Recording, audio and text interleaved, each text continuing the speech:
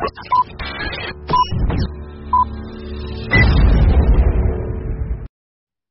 and welcome to Adam vs. the Man. Today is Thursday, August 6, 2020. It is an interesting time to be alive, is it not? Common Tim Freedom in studio with us today. Producer CJ joining us from South Dakota. We got I was hoping today would be the day we really don't have to talk about coronavirus. And so or COVID-19, or I feel like they're about to roll out a new name for it. Or for the crisis. You know, I went from, I'm just referring to it as coronaphobia still. That's the phenomena that we are experiencing as a whole, more like overshadowing whatever the virus reality itself is. I didn't even want to talk about, I want to talk. So today, like, I've got a bunch of news stories that I'm piling up for tomorrow to get into, like the latest medical fear porn. I mean, like, that's what like, corona survivors have brain damage and hair falling out and loss of smell and taste that persists. And you go, oh my God. Like, and studies may indicate, and you're like,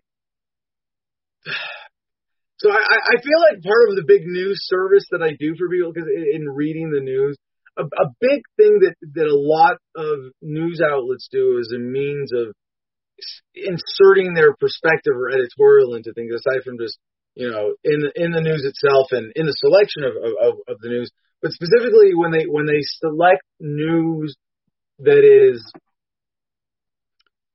preliminary, you know, when they're trying to blow something up in advance, when they're, you know, and actually later in the show today, there is something, as we're checking in on live, we're going to go to, there's, you know, it's not a priority story for me, but it's one of these things, like, they want to suck you away off, you know, of more important things to pay attention to. It's a way to manipulate your attention by saying, this may that, like, something may happen in the future. Like, one of the things, like, I was complaining about, you know, on social medias, was the Independent story. You know, independent.co.uk was saying, Trump will delay elections or deny election results if he wins, and then right there the subtitle was, or subheadline was, may. And you go, will do that, may do that, could, or it was could. It was could. It was will versus could. And you go, screw you. Like, really? And so there's a lot of stuff, and even stories that people want me to cover here, you know, and I'm sorry, we're getting a lot in the Producers Club, and I don't mind if people are going, hey, this is a story worth paying attention to, Adam, tracking, like, and I do, but I choose carefully the point at which I decide to go into a story, timing-wise. At least, you know, I do my best to be conscientious of that, and I hope our audience appreciates that, and given the recent surge in viewership, and you know, seeing just the value of putting out consistent content.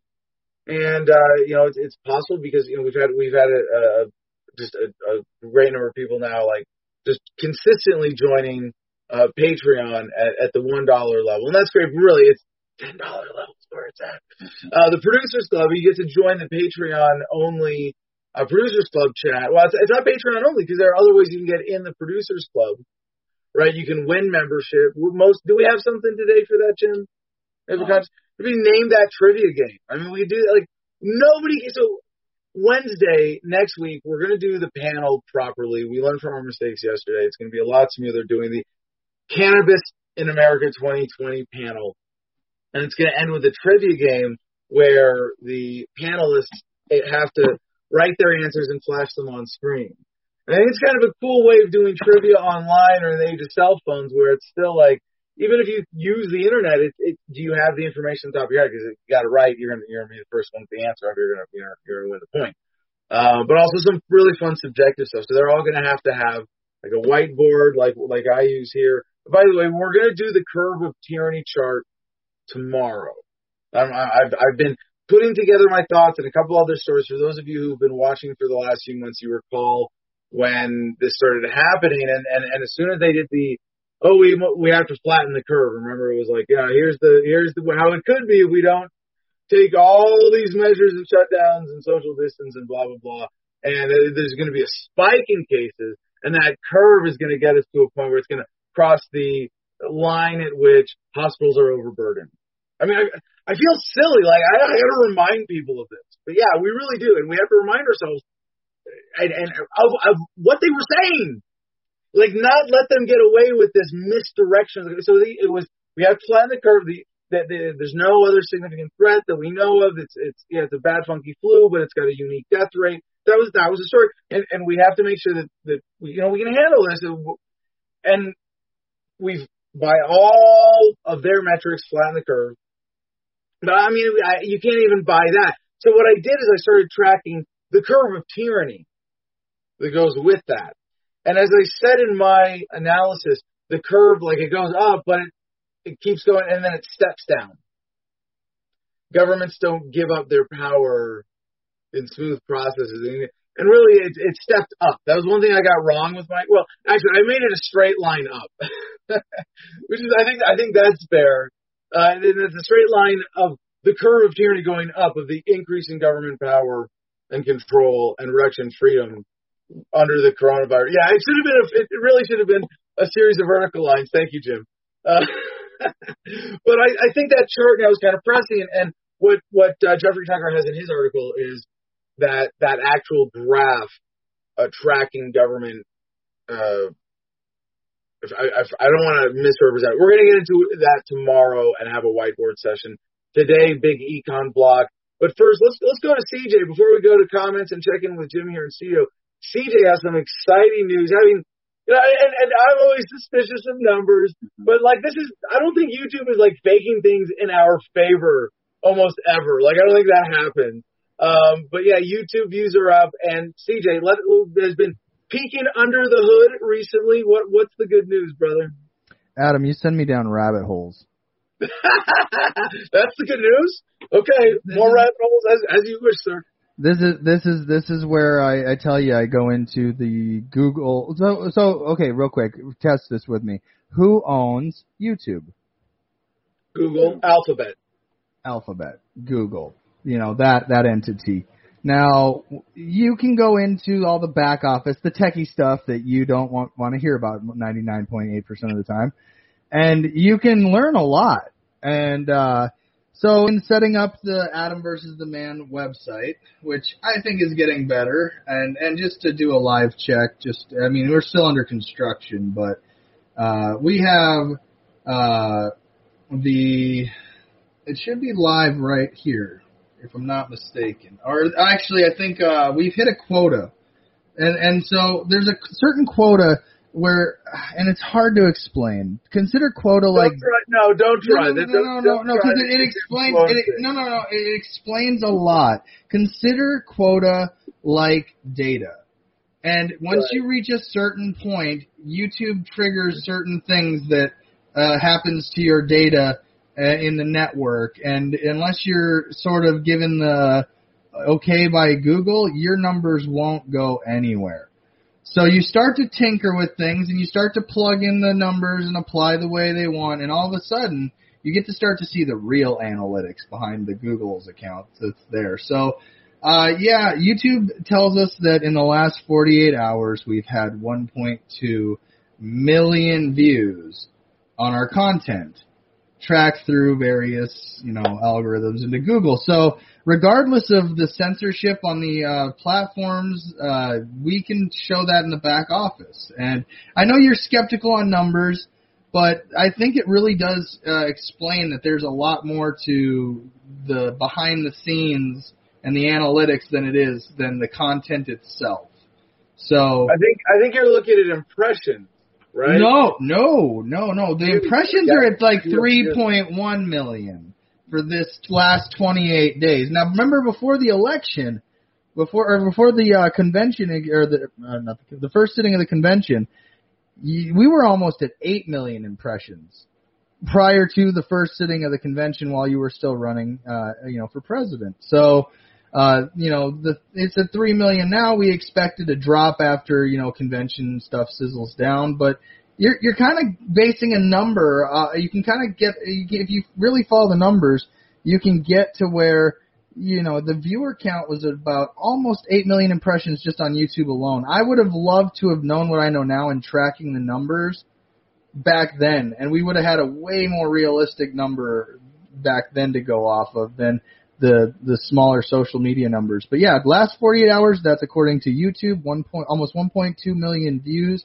I won't put it on the screen necessarily because of other information on there that we might not want to release right away. But I can.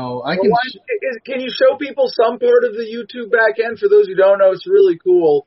And if you're in the Producers Club, I would really love to be able to use that as a place to discuss these things and track and I think the conversation is kind of growing in that direction anyway. So, is there something that you can put up on screen for our I'm gonna see if I can get it to just try to get it to where it's just one part of the screen here, where you can actually see it in the last 48 hours. It's their lifetime number.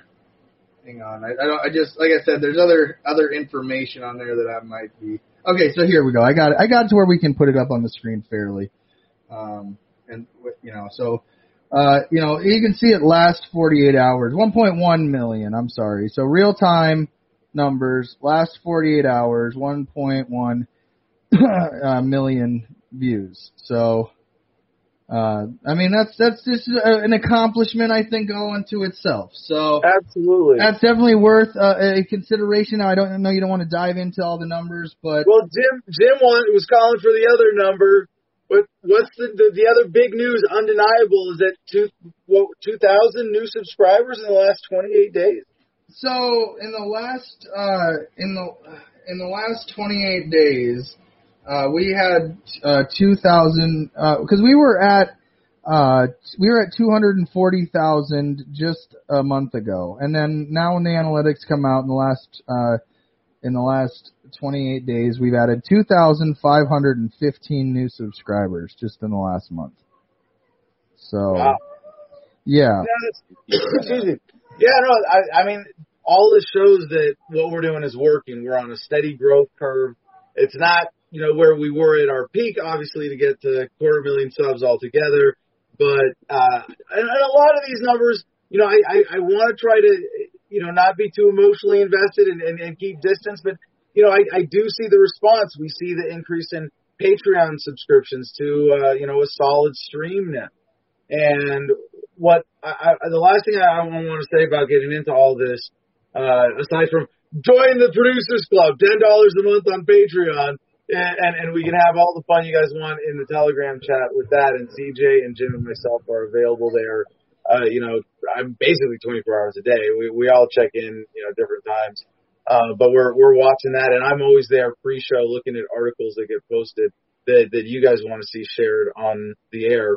And sometimes I ask for stories too, be like, hey, I need stories like I do on the show. But, developing it with the sort of editorial team that we've got going already, really going strong with the Producers Club.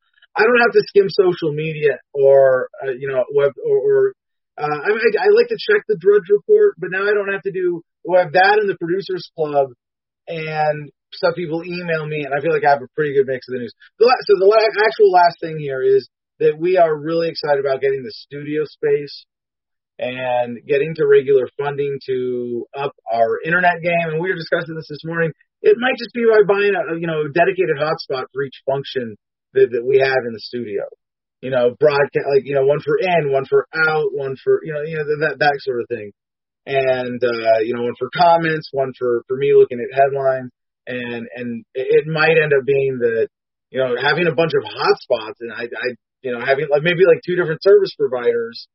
If they really get, significant data caps or unlimited data, if we ever get to, if you could just get a device with legit 4G unlimited data, and you can't quite yet. As far as if someone knows that I'm wrong, this does not really exist on the market. There are throttled ones, there are pay-as-you-go ones. So the only unlimited would be pay-as-you-go, and those are exorbitant, right? And for what we're doing. But if you could just pay for this is the most you could ever use, and it's 4G and it's consistent, we could get 4 of those, and we'd be covered. And I have just so people know, I have explored this. I have figured out how to tether my Google Pixel 3. I don't know if I'm supposed to be admitting this on the air. But it's an app you get at the store, Google Pixel 3 XL, and on the App Store there's an app, Secure Tether, I think is the name. It might have something else in the title.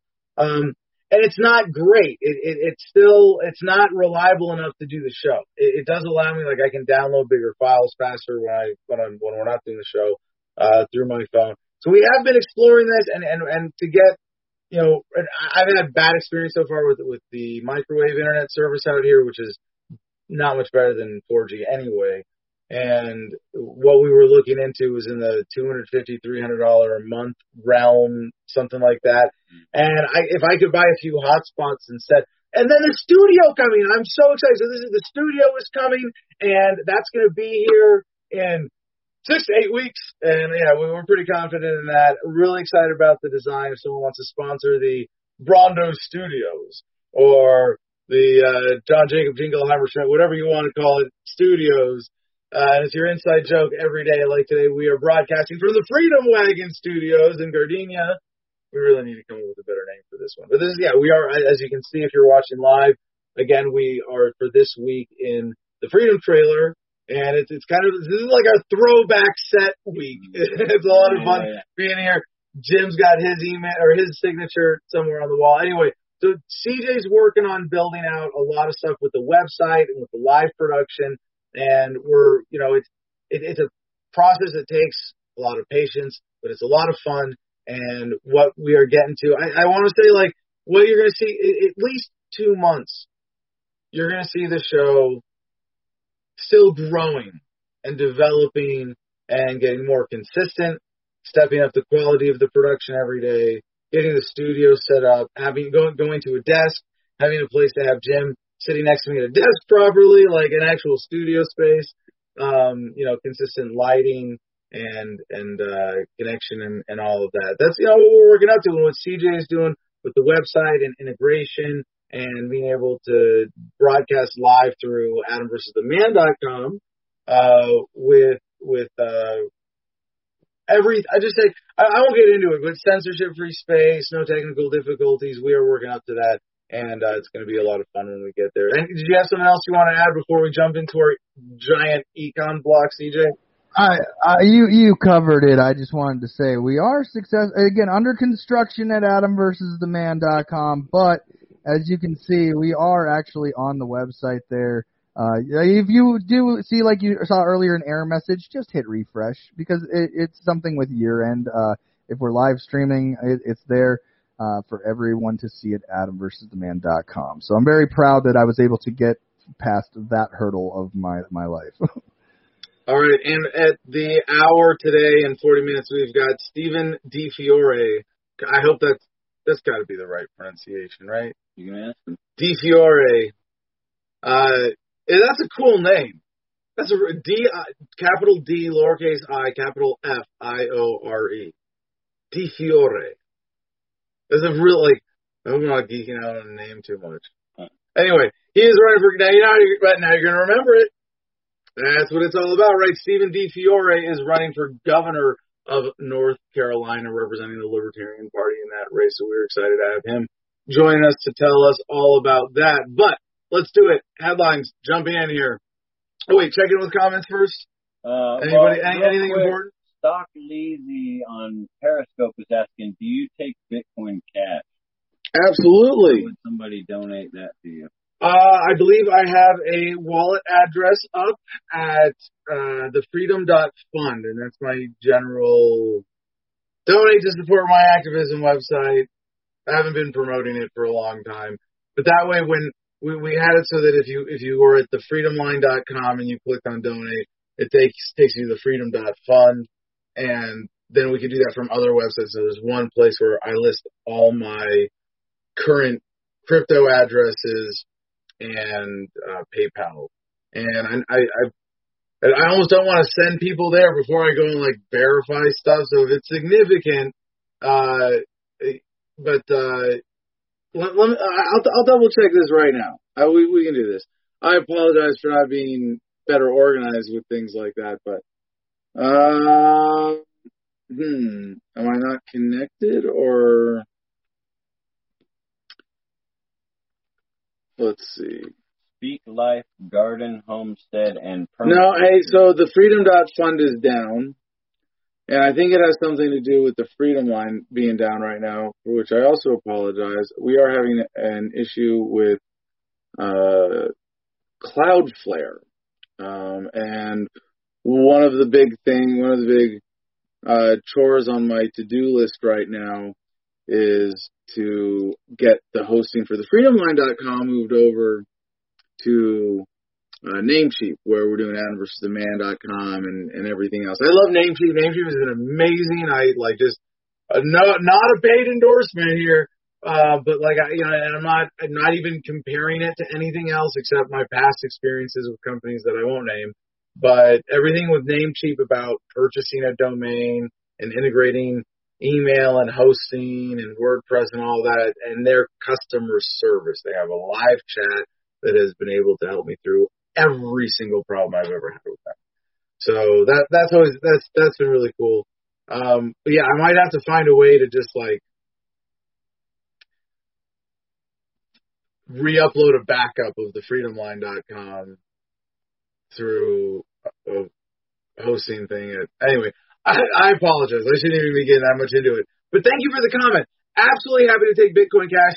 Email me. I'll send you the address. Simple as that. You email it to me. I will see it right away on my phone. Cut and paste from my Bitcoin.com Bitcoin wallet, and I'll send you an address right back. So that's how we'll do that. And I haven't had crypto for a long time. So it's really cool to see that people in our audience are again picking that up. Look, it's like I spent all my $5 Bitcoins on Silk Road on drugs because I wanted to support the Bitcoin ecosystem, right? And I did not sufficiently see it as an investment. He said, "Let's go. I just messaged you. Send it over." Right after the show, then. Yeah, right after the show. Stick around. Promise. Stick around. Yeah, if I had a clip to play, I'd be like, all right, yeah, we'll take a break. No, but, so we've got it. Let's do this big econ block, and then we're going to let's see. Then we're going to have our guest Stephen DiFiore, and then we'll get to our other pile of headlines. So it's worth taking a look at this question, is the cure worse than the disease, from a purely economic perspective, not just considering that it's already looking like there are going to be more suicides than corona deaths in a lot of places. And the economic fallout, it doesn't measure up to a life, except when it does. Except when the economic fallout is, well, now homelessness, and therefore people going to bed hungry, and therefore suffering health consequences, and therefore dying early. Yeah, because that's what wealth is. Wealth buys health. Wealth buys security. And when governments are stealing it from us using a virus less deadly than trying to spend a counterfeit $20 bill in Minneapolis is the excuse, you got to go. Yeah, so let's take stock, shall we, today, of at least what we're seeing in recent headlines of the economic cost of the cure. So from USA Today, let's start with this. Almost half of all jobs lost during pandemic may be gone permanently. It's very traditional lens, not starting to really measure the pain that I'm talking about. And I'm not one of these employment hawks. I think that's a fair term. We gotta have a better term for that somewhere. But people go, the politicians, we can't have unemployment. We gotta fight unemployment. And it's like, the goal is 100% employment. Really, shouldn't the goal be 100% retirement?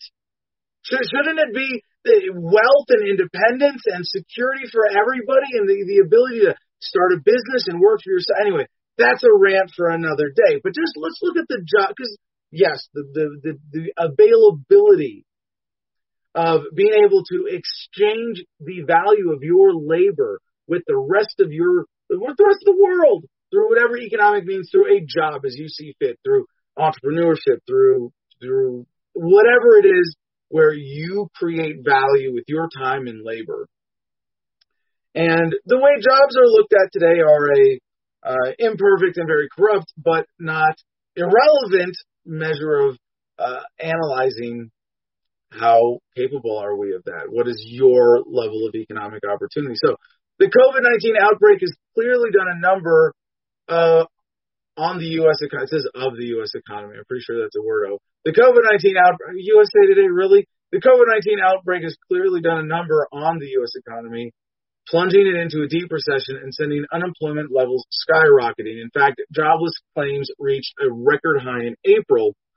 And while things improved slightly in May and June, new restrictions could send the unemployment rate even higher in the coming months. Unfortunately, rising joblessness could coincide with the end of the $600 weekly unemployment boost that's been keeping millions of Americans afloat these past few months. That $600 boost, which March's CARES Act provided for, expires at the end of July, but because of the way states pay their unemployment benefits on a weekly cycle for most jobless folks, it's already gone. So why not extend the full $600, lawmakers say, for workers to return to a job, since with it some out-of-work Americans make more money on unemployment than they do in an employment capacity. But another argument against that boost is that the jobless claims we're seeing right now represent a temporary problem, one that's likely to go away once the COVID-19 outbreak wanes or an effective vaccine is widely available. Now, the thing about you get more money on unemployment than working, it's kind of like one of these underlying problems of the American government that is now coming to a head, coming out in a way where we see a sudden surge of job losses and then a dependence on this subsidy, this $600 benefit. So the idea that it's a temporary problem, obviously that's not the case. And when you step back and look at the bigger economic picture, I really want to drive home this core narrative that this is a deliberate shutting down of the economy in order to reboot it with more centralized control. I hate people saying, government's not working, it's failing. No. Are the rich getting richer? Or rather, are the super rich getting richer and the rest of us getting poor? Well, then government is working exactly as intended. And right now it's working better than it ever has. Maybe not. That's kind of subjective. Perhaps in war, right? It works better. It destroys more value and concentrates more power. But this is the biggest racket of government today. This fake war on a virus that's being hugely overblown. So at least government's not. I don't want to say government's not killing directly. Oh, it's killing a lot of people indirectly. I'd still rather have a small war than a big virus hoax that leads to hundreds of thousands of unnecessary deaths. And I hope that's not. Does that seem reasonable? I mean, if we're talking about a significant surge in suicides globally because of economic hardship, we see a significant rise in cancer because deaths because people aren't going into the hospital to get diagnosed. And this is one of the stories I saw today. We're going to wait till tomorrow to get to when we get into our direct corona stories as opposed to the economic everything around corona. So you can't even talk about economics now. The corona is a cloud over everything. So how many jobs will be lost permanently? Back to USA Today. In April, 78% of those in households experiencing job loss felt that situation would be temporarily. What is this? Temporary. What are these wordos on USA Today? Really? Are you guys reading this on screen? Anyway, but now 47% think, is this just lack of professionalism? Do they not edit their shit? But now 47% think that job loss is likely to be permanent, according to Associated Press, NORC, Center for Public Affairs Research. All told, roughly 10 million workers might need to find a new employer after the pandemic wraps up, and some might need to switch gears and find a new profession altogether. But meanwhile, the pandemic is a long way from being over. It's not over till the fat, bloated government sings. But meanwhile, the pandemic is, and until the situation improves, those who are out of work will likely need assistance for a long time. In May, Democratic lawmakers proposed extending the $600 weekly boost through January 21. Clearly, they won't be getting their way. Now, so my general estimate of the government numbers talking about how bad things are generally going to be underestimated, right? If the government wants the general interest of government and the media, the mainstream media, is to underplay the economic cost. So, like, as bad as unemployment may be, it's going to be spun now to be less bad than it really is. Now, our next story comes from NBC. More than 100 executives warn Congress of catastrophic consequences without relief for small business.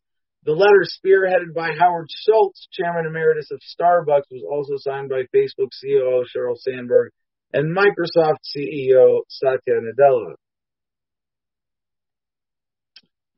More than 100 current and former top executives at major U.S. companies are calling on Congress to pass long-term relief to ensure that small businesses survive the coronavirus pandemic. In a letter to top congressional leaders of both parties in the House and the Senate that was released Monday, the CEOs and other executives warn of significant consequences to the economy if Congress doesn't immediately act to save small businesses.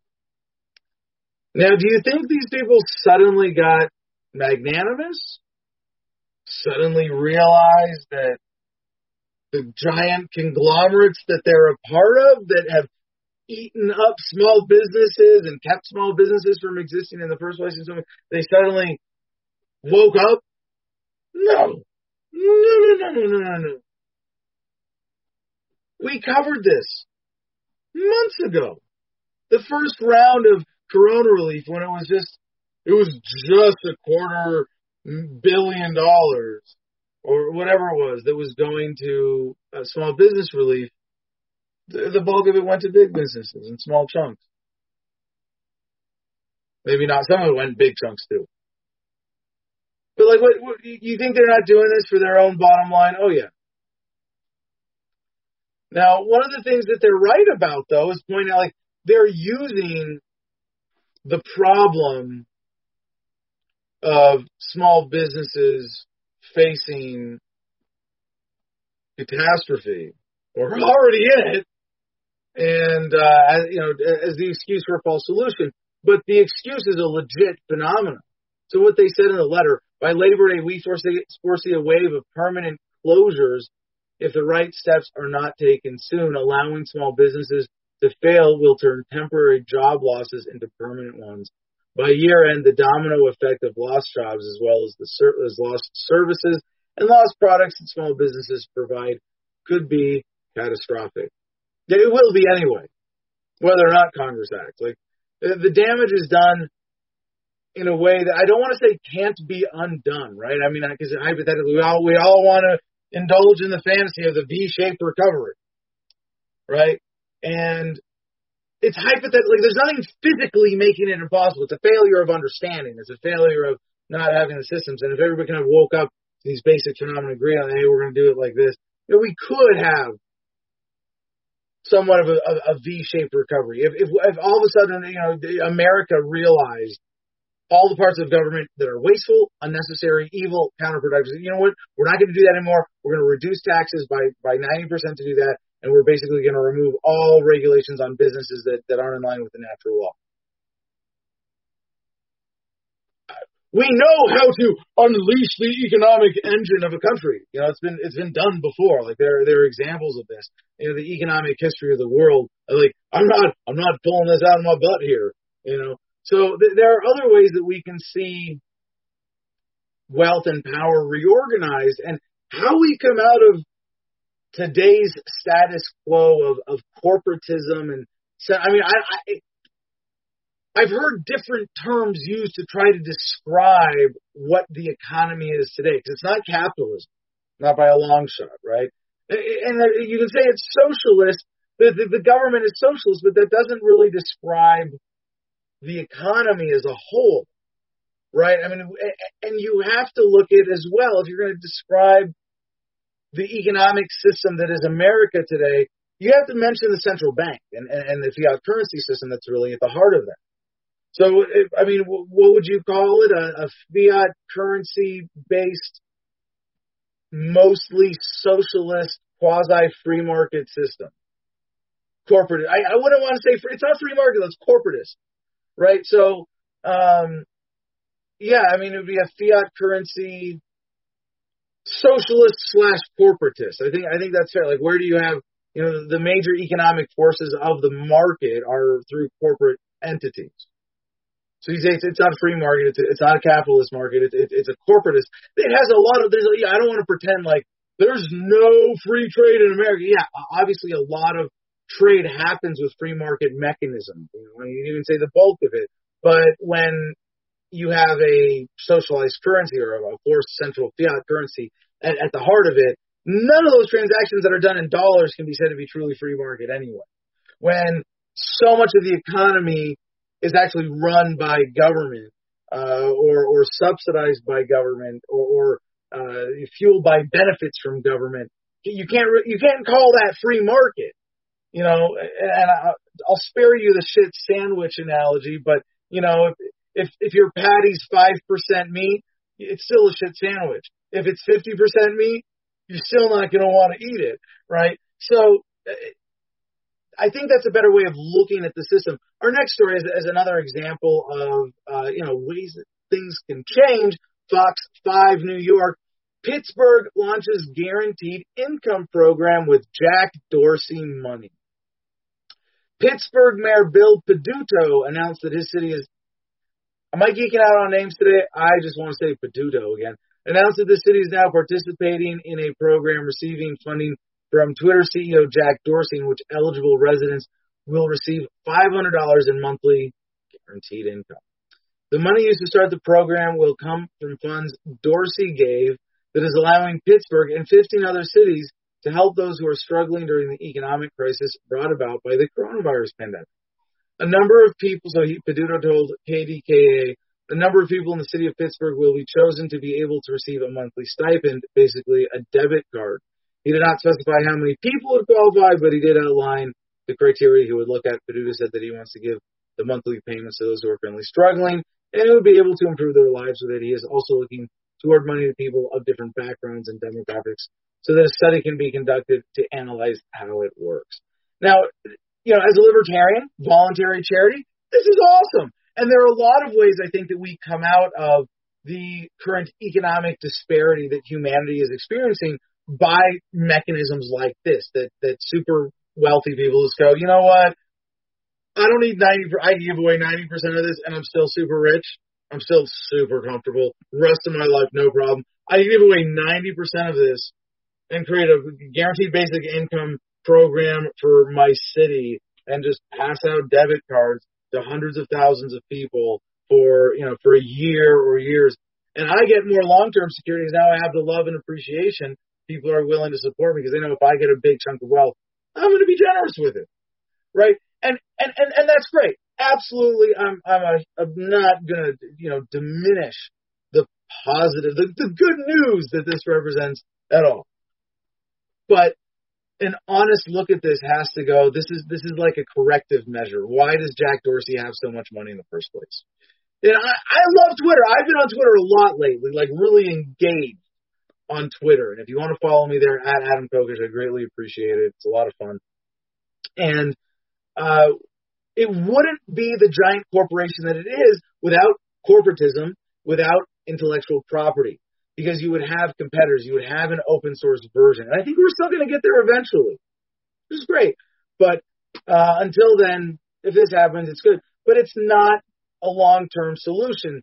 Jack Dorsey takes care of Philadelphia after having profited. Because, that money that major corporations profit, like social media sites even, where they profit unfairly because of intellectual property laws, because of corporatism, that money, that value, it's sucked from us, from everybody else. It doesn't it's not just coming out of the government's magic printing presses. That value comes from the rest of us, the diversion of resources to go to the profiteers of corporatism as opposed to those fairly providing value. And the profiteers of corporatism, yes, they provide value too. I'm not denying, but they are getting more. And so that's, Jack Dorsey doing this. Awesome. There's a lot of things he's done. I'm like, in managing his platform, and downright against. But hey, kudos to him for this. Bigger problem here, though, Jack. We go to Colorado Sun. Homeless camps in downtown Denver are out of control as the pandemic drags on. So what's the solution? One nonprofit counted 30 encampments and 644 tents. The tent cities are growing more persistent as Denver has backed off enforcing the camping ban. The dried up yellow grass in front of the Colorado Capitol is littered with chicken bones, empty water bottles, and food wrappers. More than 100 tents and tarp shelters strung to the trees are the temporary homes for at least 150 people, their coolers and shopping carts parked outside their tent flats.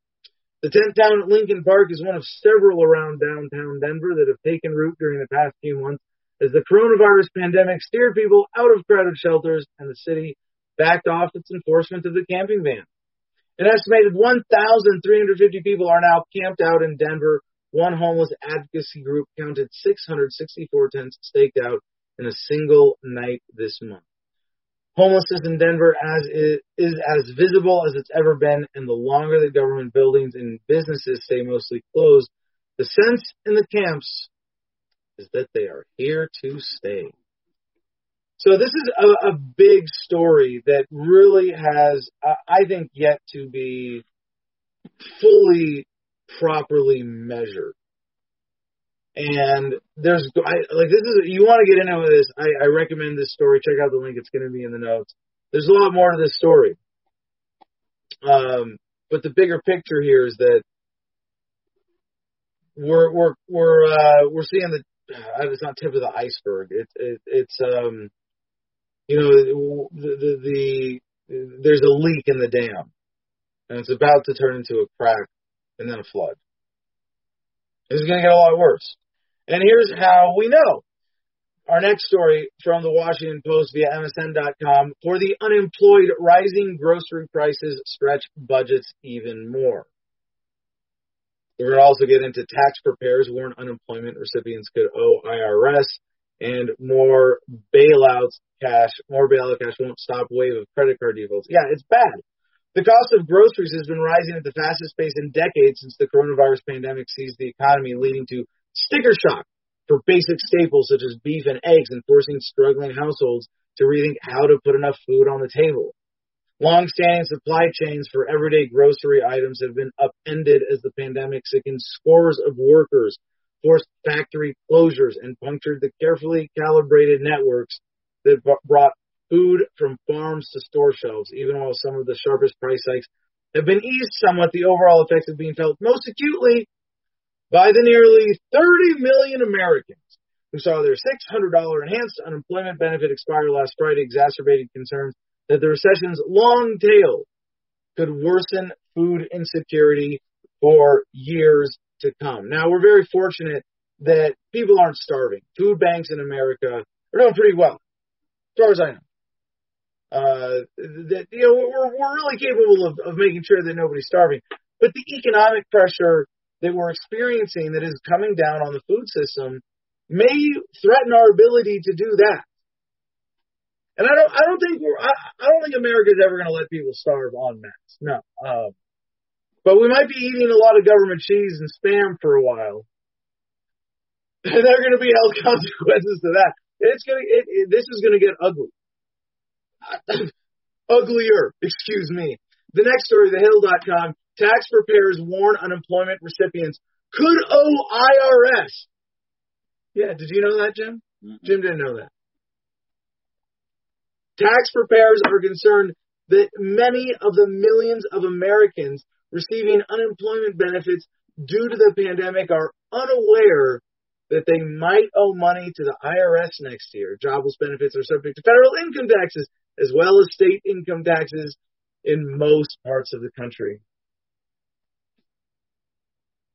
The Lord giveth and the Lord taketh away. Your government, your God, yes. Bow down and worship. This is a generous God if you lick the boots sloppily enough. I don't know, slavishly enough. However they like it. Whatever it is. But yeah, we're coming into this era. I've heard this described as the era of free money. And if we go to that,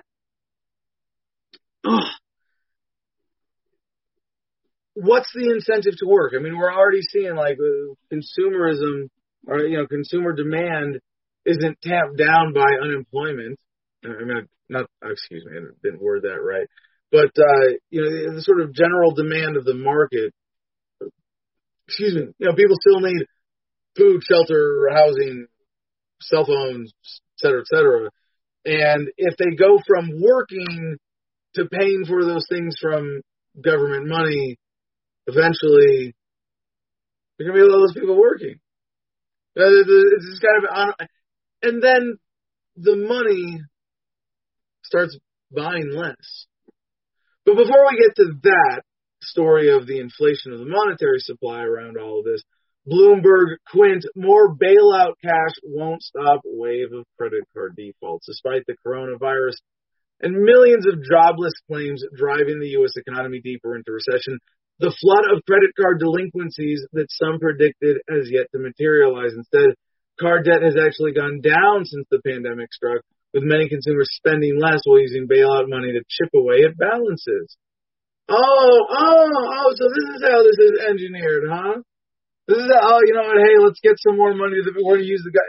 We know these things don't happen without the permission of the most powerful people in the world.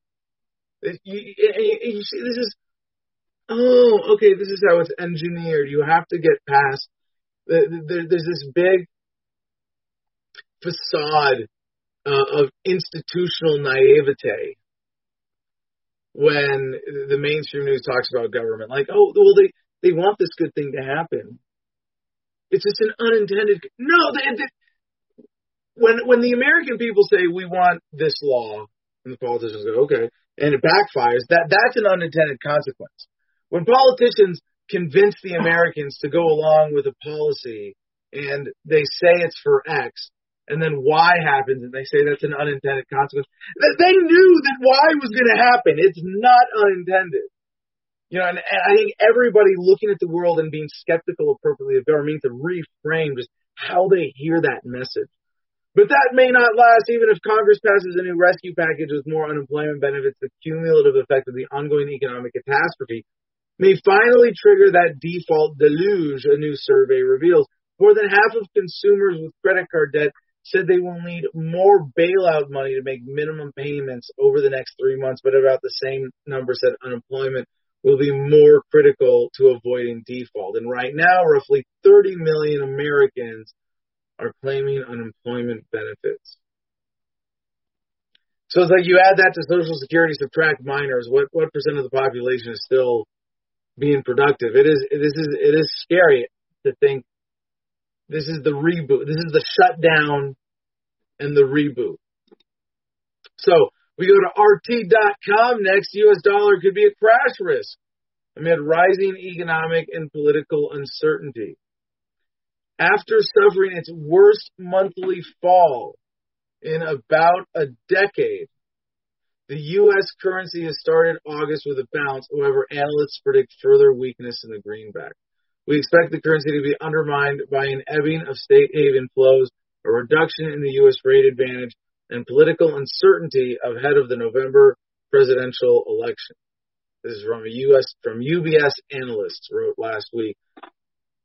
The ICE U.S. dollar index, which measures the dollar against a basket of 6 major rivals, plunged 4.2% in July, its biggest one-month decline since September 2010. Is it happening? I don't want to call it. It's happening. But something's accelerating. When I say it, I mean like the actual, death spiral of the dollar. Are we still in the preliminary engineered decline that could go on for years to come? This is a serious rumbling in the system. And I don't want anybody to panic any more than you already are. But if this isn't enough to get you to think about getting some financial security, buying, owning land, living on it, having, something that is off-grid and self-sustaining, at least having a cushion of material value in things other than currencies at all, in gold, silver, land, but also cryptocurrencies or even just other national currencies that are going to hold more value in case the dollar crashes. If you want to tease out your options there, but to at least look into this for yourself and decide what the right way to go is. So our next story, Wall Street Journal, why gold prices are hitting all-time highs. Gold prices are on track to notch new records this week after closing at over 2,000 a troy ounce for the first time ever on Tuesday in New York trading. That marks a fresh milestone in a bull run that began in late 2018 and has gathered momentum during the coronavirus pandemic. The precious metal has soared almost 35% in 2020, outstripping the rally in the Nasdaq Composite Index of high-flying technology stocks. Now, the one thing I want to point out about this is that it's a bit of a delayed effect because what we saw actually at the beginning of this was a rush to liquidity as people wanted to get out of assets they were afraid would lose value because of the pandemic shutdowns. And so there was a rush to cash away from liabilities. But then from that cash, now it's back to secure assets. So the dollar has to serve as an intermediary, and that kept gold prices, suppressed for a while. And now we're seeing the longer term adjustment. Now, this is a phenomena affecting the rest of the world, of course. So our next story from Bloomberg via Yahoo.com, Turkey's lira hits record low as interventions fail to stem drop. And I read a headline like this, and I'm pissed off. I'm pissed off right away, and then I laugh at myself right away. But interventions fail to stem drop. I mean, this is kind of like saying more victims murdered by serial killer as giving him money fails to slow him down. Wait, what? No, and this is just, part of our service here at Adam versus the Man is translating these backwards statist headlines. Turkey's lira tumbled to its lowest level against the dollar as interventions by state banks failed to keep a lid on the currency's depreciation. At the root of the strains are concerns about the level of Turkey's reserves and an aggressive monetary easing cycle that's fueled an outflow of foreign capital with pressure mounting on the currency. Authorities have been leaning on state banks to bolster the lira with dollar sales rather than raising interest rates or curbing the supply of credit. Don't you dare curb the supply of credit. That would ruin the whole racket. I don't want to get too much into this, just to show that I think we can look at this as possibly, maybe not a canary in a coal mine for the rest of the world, but at least a warning that, and so we'll be keeping an eye on the lira in Turkey. And, when we do our next big economic analysis, we'll look into that and maybe even have a better survey of currencies around the world and see what they're experiencing. Of course, the dollar as the world reserve currency being the one big, the elephant in the room is, the one that you need to keep an eye on the most, especially as an American that affects you the most. But the next story from the Wall Street Journal, more farmers declare bankruptcy despite record levels of federal aid. And then you go, that's kind of the same as the last headline, isn't it? Thief fails to slow down despite public encouragement. That would be a good, there's a good description of government, right? More U.S. farmers are filing for bankruptcy as federal payments projected to reach record levels this year fall short of compensating for the coronavirus pandemic. Wrong. The shutdowns, and a years-long slump in the agricultural economy. Surprise, surprise. Next one. Why is this happening? From nextgov.com. Driven heavily by the Defense Department, contract spending across government will exceed $600 billion in fiscal 2020, even before the COVID-19 pandemic forced the federal government into emergency spending mode. Agencies, do I have to say this, gave them an excuse to go into emergency spending mode. Agencies, including the Defense Department, were on pace to blow past the single-year contract spending record of $598 billion set in fiscal 2019. As of August 5, the federal government has obligated $438 billion in spending, with agencies expected to unload almost $200 billion more before the close of the 2020 fiscal year on September. You know what? I don't even want to get into this number any deeper, because there's so many different metrics of this. We talked about the big number from months ago, and it's been exceeded by now. There was $9 trillion of liquidity added through the main legislation and quantitative easing, whatever the Federal Reserve was doing during that time. And that money, it's a mind-boggling amount of money, right? And libertarians can talk about wealth disparity too. You should be angry at the unjustly rich, because they are rich through fraud, through rackets, through government thievery. And that money, the numbers almost don't matter. The numbers become the tools of manipulation, the money in the bank accounts. What is the actual manipulation? It's the rich getting richer and the poor getting poorer. Or more accurately, the super rich getting richer and the rest of us getting poor. We see a lot of even big businesses failing that weren't in on the racket enough to be part of the club that is enriched by this. But you look at who's being enriched, and what is the actual effect? Who lives like kings? Who lives like paupers? Right? Yeah, you should. I'm tempted to say, let's bring back Eat the Rich from a libertarian perspective. Right now, it's not. I don't know. I'm not. But for the unjustly rich, let's recognize that they are freaking thieves, and they have turned up their game more than ever before in human history, except possibly around some of the major wars that we've experienced. And this, just if you don't see that is the point of the coronavirus pandemic, you're blind to reality. All right, that's my economics block today. We got 2 minutes. Was there an issue with my connection? It says LGE or LTE and decent signal. Is it good now? Yeah. Maybe DJ come on and tell us if we're still having an issue. He just told me backstage before the interview he wants to make sure to give him a good one. So your data was it seems throttled, he said. Like it must be choppy. I got choppy for a while. It's probably interference, because in the morning we don't get. In the past, we haven't gone throttled. Oh, okay. He says you're good now, actually. So, you're good.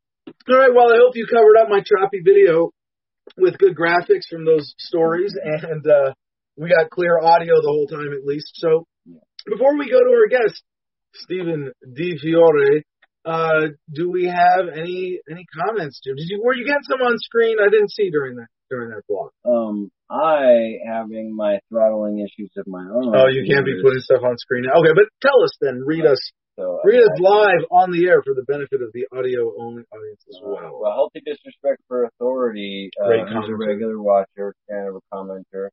I just want to congratulate him. He's closing next week on property. All right. So are we taking some credit for this, that we have inspired someone, and at least a tiny bit of credit for encouraging that? That's wonderful. Yes. So thank you for, and if not, thank you for sharing the good news anyway. And I like X Spice, I guess he's on Periscope. He gave a link here at Twitter. He has a new hashtag going on.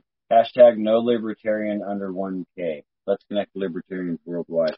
So yeah. I think I saw that on Twitter. I didn't look into it. I thought it was saying you're not a real libertarian if you don't have 1,000 followers. I think you're saying creating the hashtag. You go there. Yeah. Everybody subscribe to everybody so that there's no libertarians that. So what's the hashtag? Every libertarian. No libertarian under 1K. Okay, no libertarian under 1K. I'm gonna write this down in my notes. If we had someone handling social media for us right now, so hashtag no libertarian under the number 1 and a capital K, right? That's an awesome idea of strengthening the libertarian community conversation on Twitter. And basically I've seen libertarian follow trains. I haven't really been compelled by a vision or anything to get involved with anyone in particular, but that sounds really cool. Yeah. I mean, there are candidates running for office under 1K, and I feel sorry for them. Yeah. Like if you're a libertarian candidate, if you got the initiative and guts to put your name on a ballot with an L next to it and file the paperwork, the libertarian community should give you 1,000 followers. Like, we should, if only, like, we should listen, we should accept your campaign stuff and what your message is in our Twitter feeds in order to, not only give you the capability of connecting to us, the community, but to give you that credibility that comes with 1,000, maybe getting a blue check mark and all that stuff to help you out on Twitter. That sounds cool. I'm in. Thank you for the tip. Yeah. Who said that? It's on Periscope. It's EXPICE. Is that X-Spice? X-Spice. How would you pronounce that? I'm not sure. Watch on Periscope, though. Awesome. A couple of comments. Awesome. Periscope. Yeah, very cool. So, everybody who's watching right now, let's do this. If you want to tag me in it, I would appreciate it. Add Adam Kokesh on Twitter and something. I'm doing it, but I'm using my phone, so I can't. Hashtag no libertarian under 1K. Start me on some follow trains. I'll start retweeting that consistently as long as that looks like, as long as it sounds like fun. I mean, that could be something that we just that could be our thing as a community, as a movement to say, yeah, if you self-identify as a libertarian on Twitter, we want to make sure you have at least 1,000 followers, and that's part of our Twitter culture is supporting each other that way. I don't know. I'm not super optimistic that this is going to be the thing that takes the libertarian. That's all we needed was. Yeah, but this could be fun as long as it's productive, as long as it's good. Yeah. I'll put some time into that. Cool. So, any other burning comments before we get to our guest? I don't want to keep them waiting any longer. Keep them waiting. All right. So we have Stephen DeFiore with us. Ladies and gentlemen, welcome Steve D.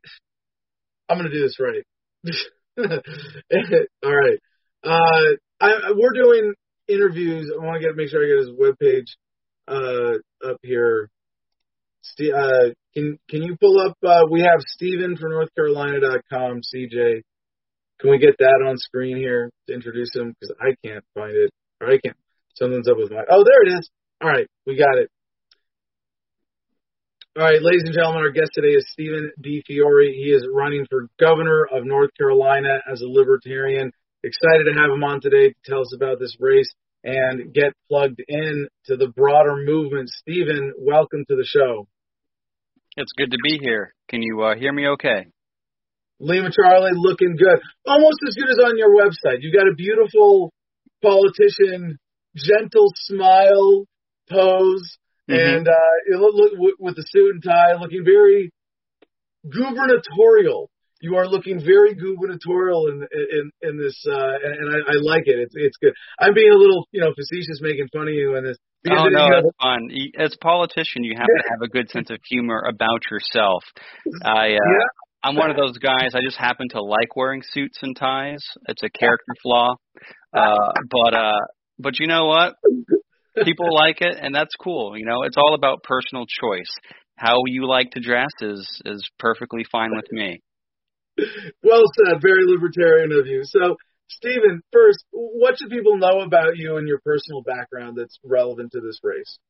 Well, in North Carolina, like many North Carolinians, I wasn't born and raised in North Carolina. I'm originally from New York State. Don't hold that against me. I grew up in the Adirondack Mountains, and I left New York State because there wasn't as much opportunity up there as I wanted. Didn't know it at the time. It's because you listened to that country songs about me. Yeah, I suppose. But I moved to North Carolina in 2004, and I lived on the Crystal Coast for about a year, and I enjoyed my time there. And then in 2005, I moved to Charlotte, North Carolina, where I went to UNCC and got a public education in political science and Russian studies. Very useful. And so I've been active in the Libertarian Party really since the Gary Johnson campaign in 2016. There was a gubernatorial candidate in 2008, Mike Munger, and he made a lot of sense, and it was my real first introduction to libertarianism. And I was like, wow, this guy's making a lot more sense than the other two folks. I really want to know more about this philosophy. And that's when, I discovered the Ron Paul revolution and the Liberty movement. And I was like, oh, this is fantastic. And I began my metamorphosis from a statist caterpillar into a beautiful libertarian butterfly. And I've been part of the party ever since, and it's fun. It's my hobby. It's my passion. In my humble opinion, which is worth exactly what you're paying for it, the Libertarian Party of North Carolina is probably the best political party across the country. And that's about it. I've spoken in North Carolina Libertarian Party events. You definitely have a beautiful, a community behind you in running for office as a Libertarian in North Carolina. So community is very important. And I remember when you came to our convention, actually. It was really fun to see you. I had seen you in Adam versus the Man earlier. I was kind of a fan. Got my book. Yes. Oh, beautiful. So I'm trying to keep it on the level, but I'm fanboying a little bit on this interview. Well, now I get to be your fan. So, what about this race compelled you to jump in? Why governor? What of your background qualifies you, and what appeals you to, or what about this race appealed to you?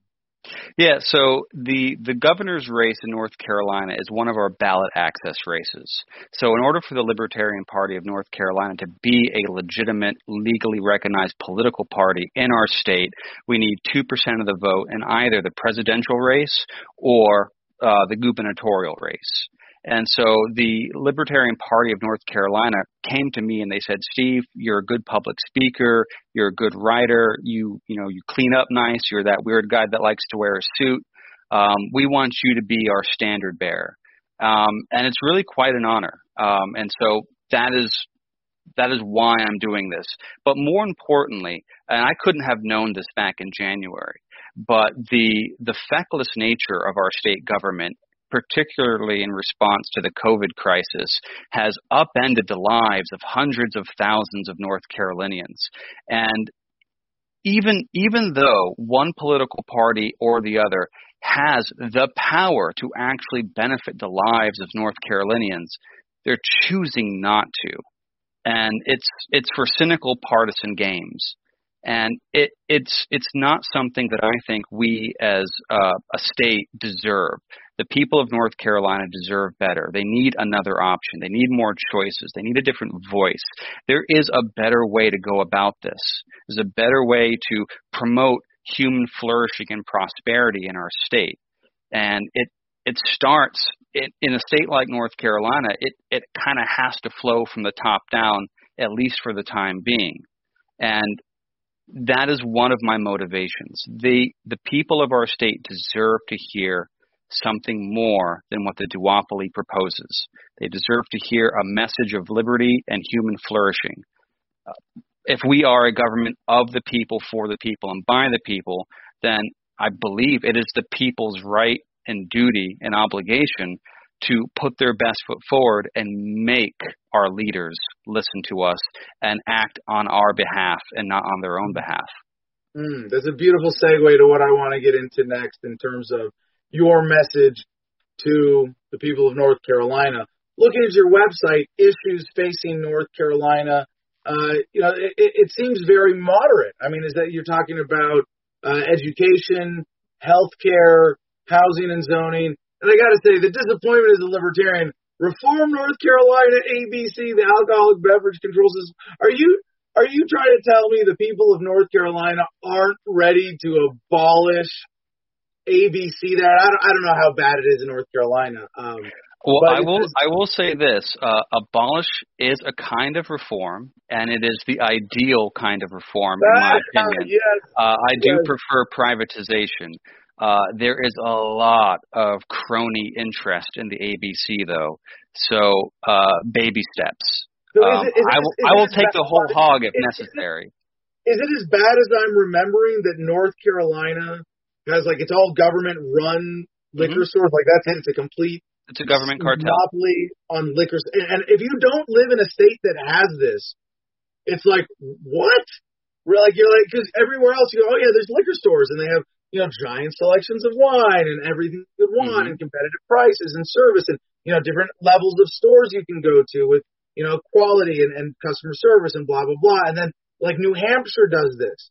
And I first experienced this in all government-run liquor stores in New Hampshire. And you're like, why do you let this happen? How much do you not value your freedom? And I would hope that for you that this is at least, I know it's not the most pressing topic, but kind of a popular one, right? Especially COVID. Everybody needs more alcohol to cope right now. Well, the situation is probably more pressing and even worse than you may think. Since COVID, the ABC, which is a government-run cartel, has been weaponized against small business owners. So bars and restaurants and clubs are being forced to shut down. And the government has taken it upon itself to describe some industries and some people's professions as non-essential. But then they don't take that extra step on telling us which of our bills are then non-essential, which of our taxes are then non-essential.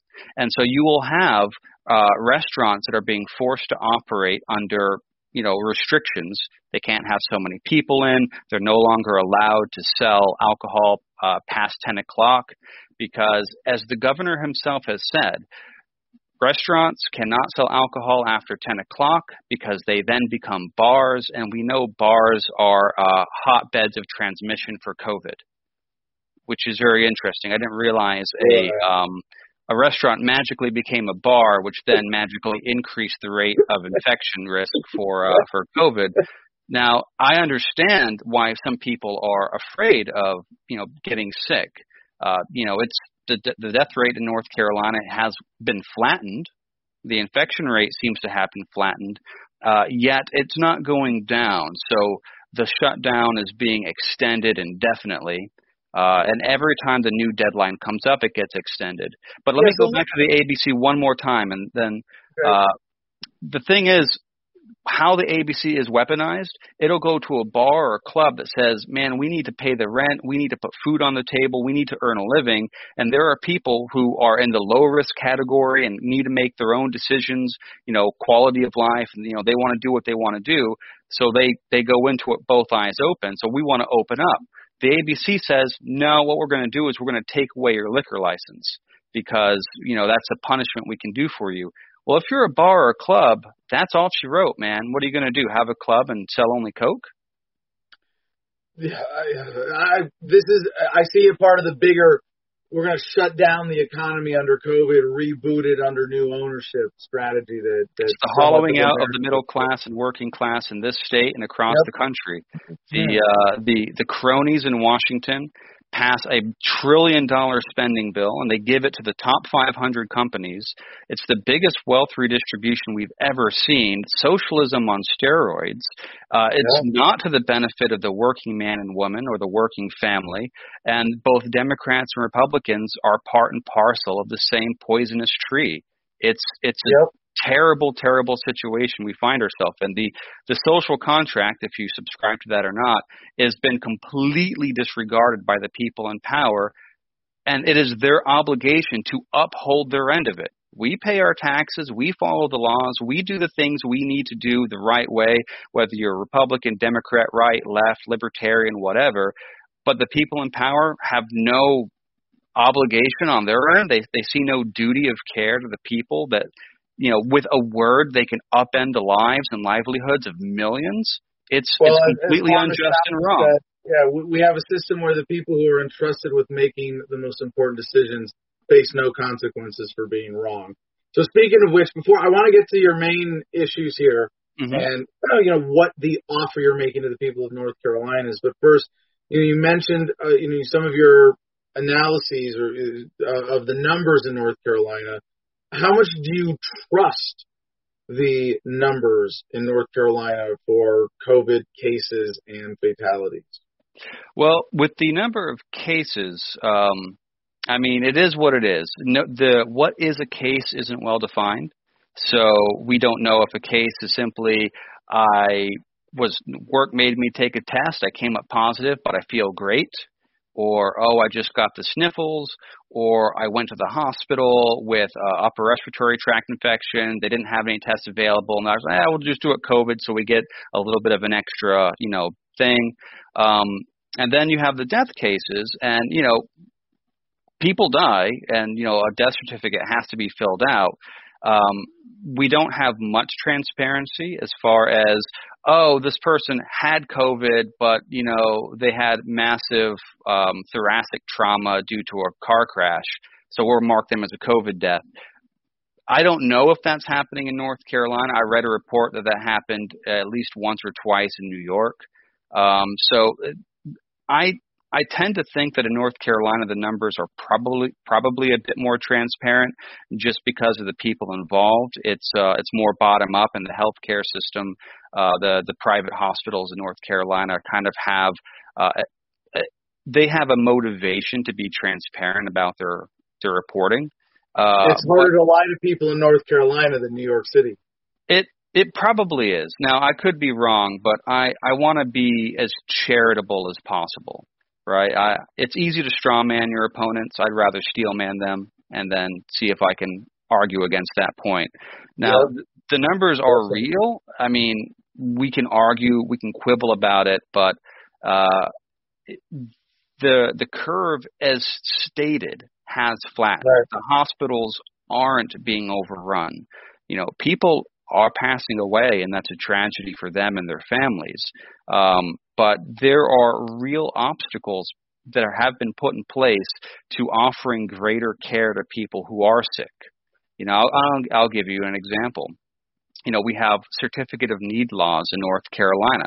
Certificate of need laws are basically if you're a private doctor and you want to offer some kind of care that maybe the local hospital also offers, but you want to do the thing where you want to actually post your prices at a rate that people can afford because you figured out how to do that, you then have to ask the hospital and the hospital board for permission to provide that care.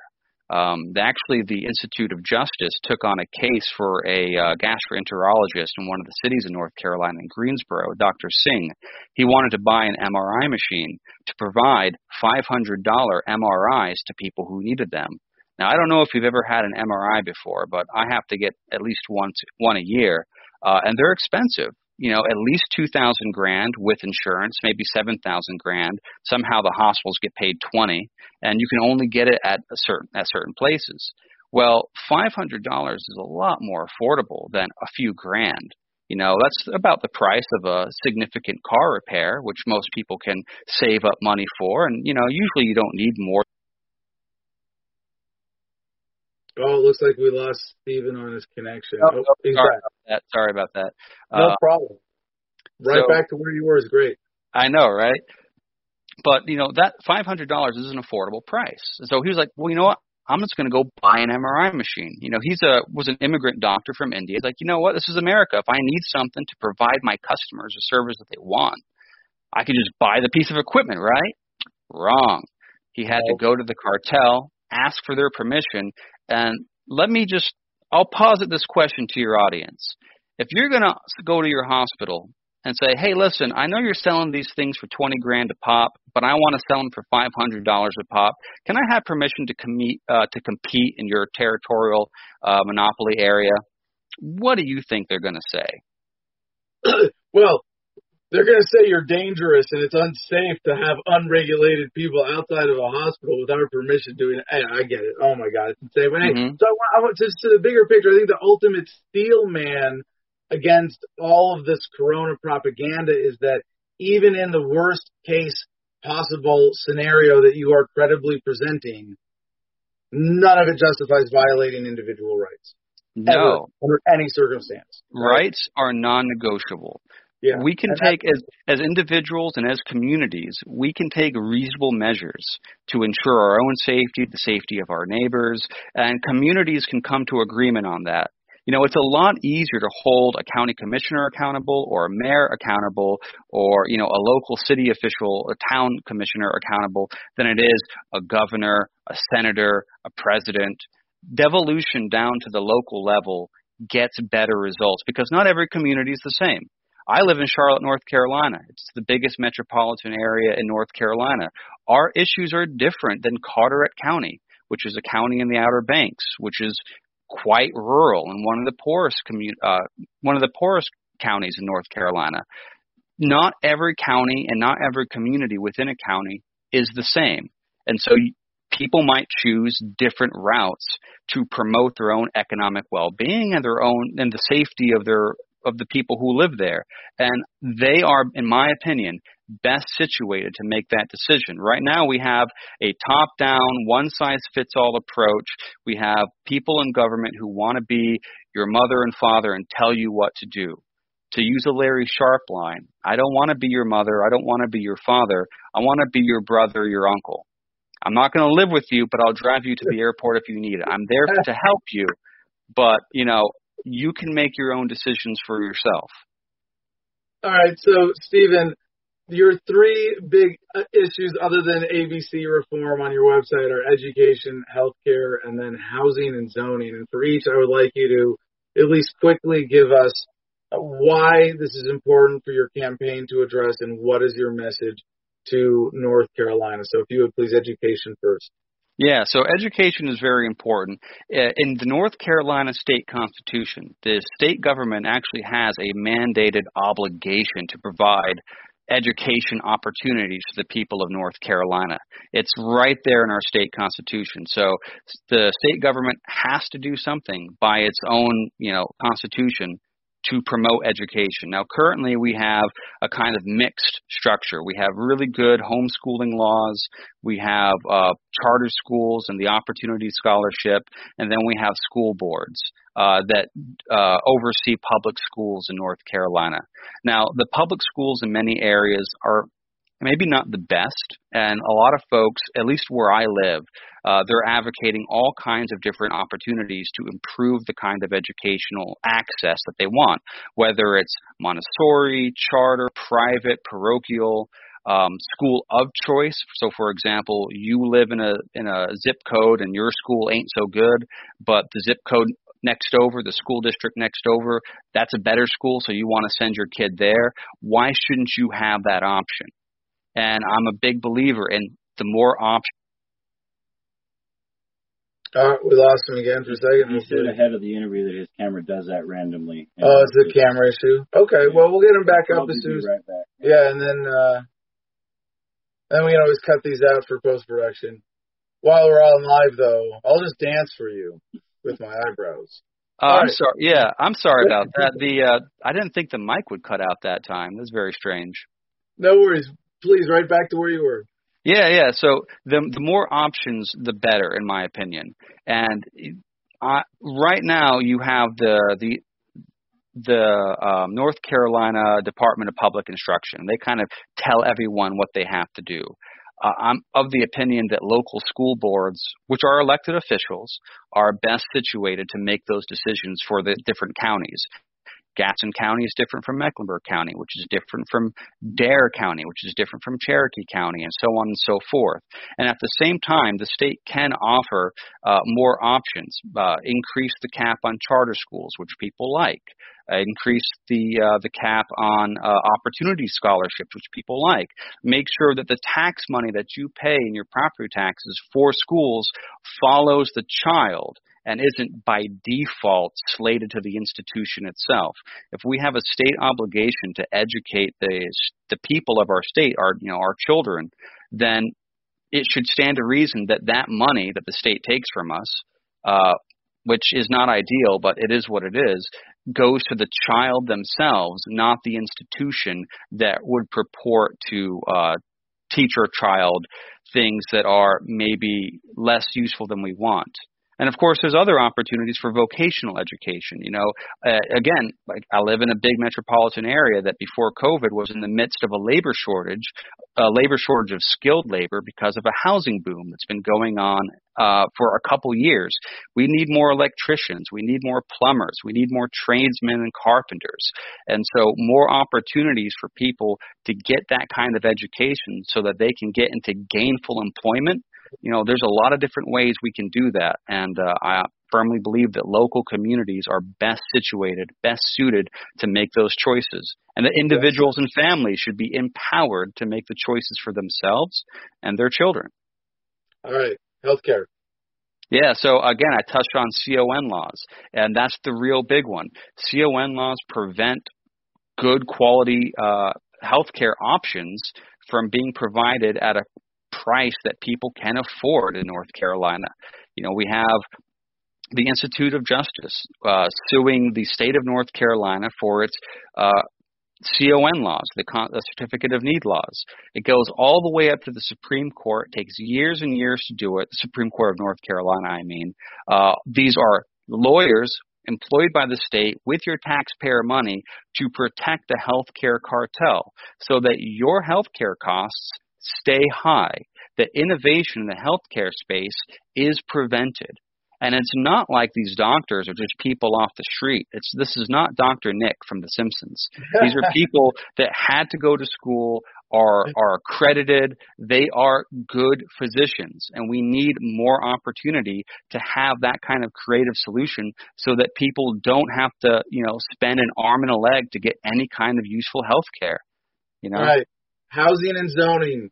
Not yes. typical to hear from a gubernatorial candidate. Why is this an issue in North Carolina? So it is kind of an issue. So right now, North Carolina, if we're going to get into some of the political weeds, states usually are either home rule or Dillon rule states. Basically meaning if it's home rule, local communities have greater say about what choices and changes and ordinances they can pass.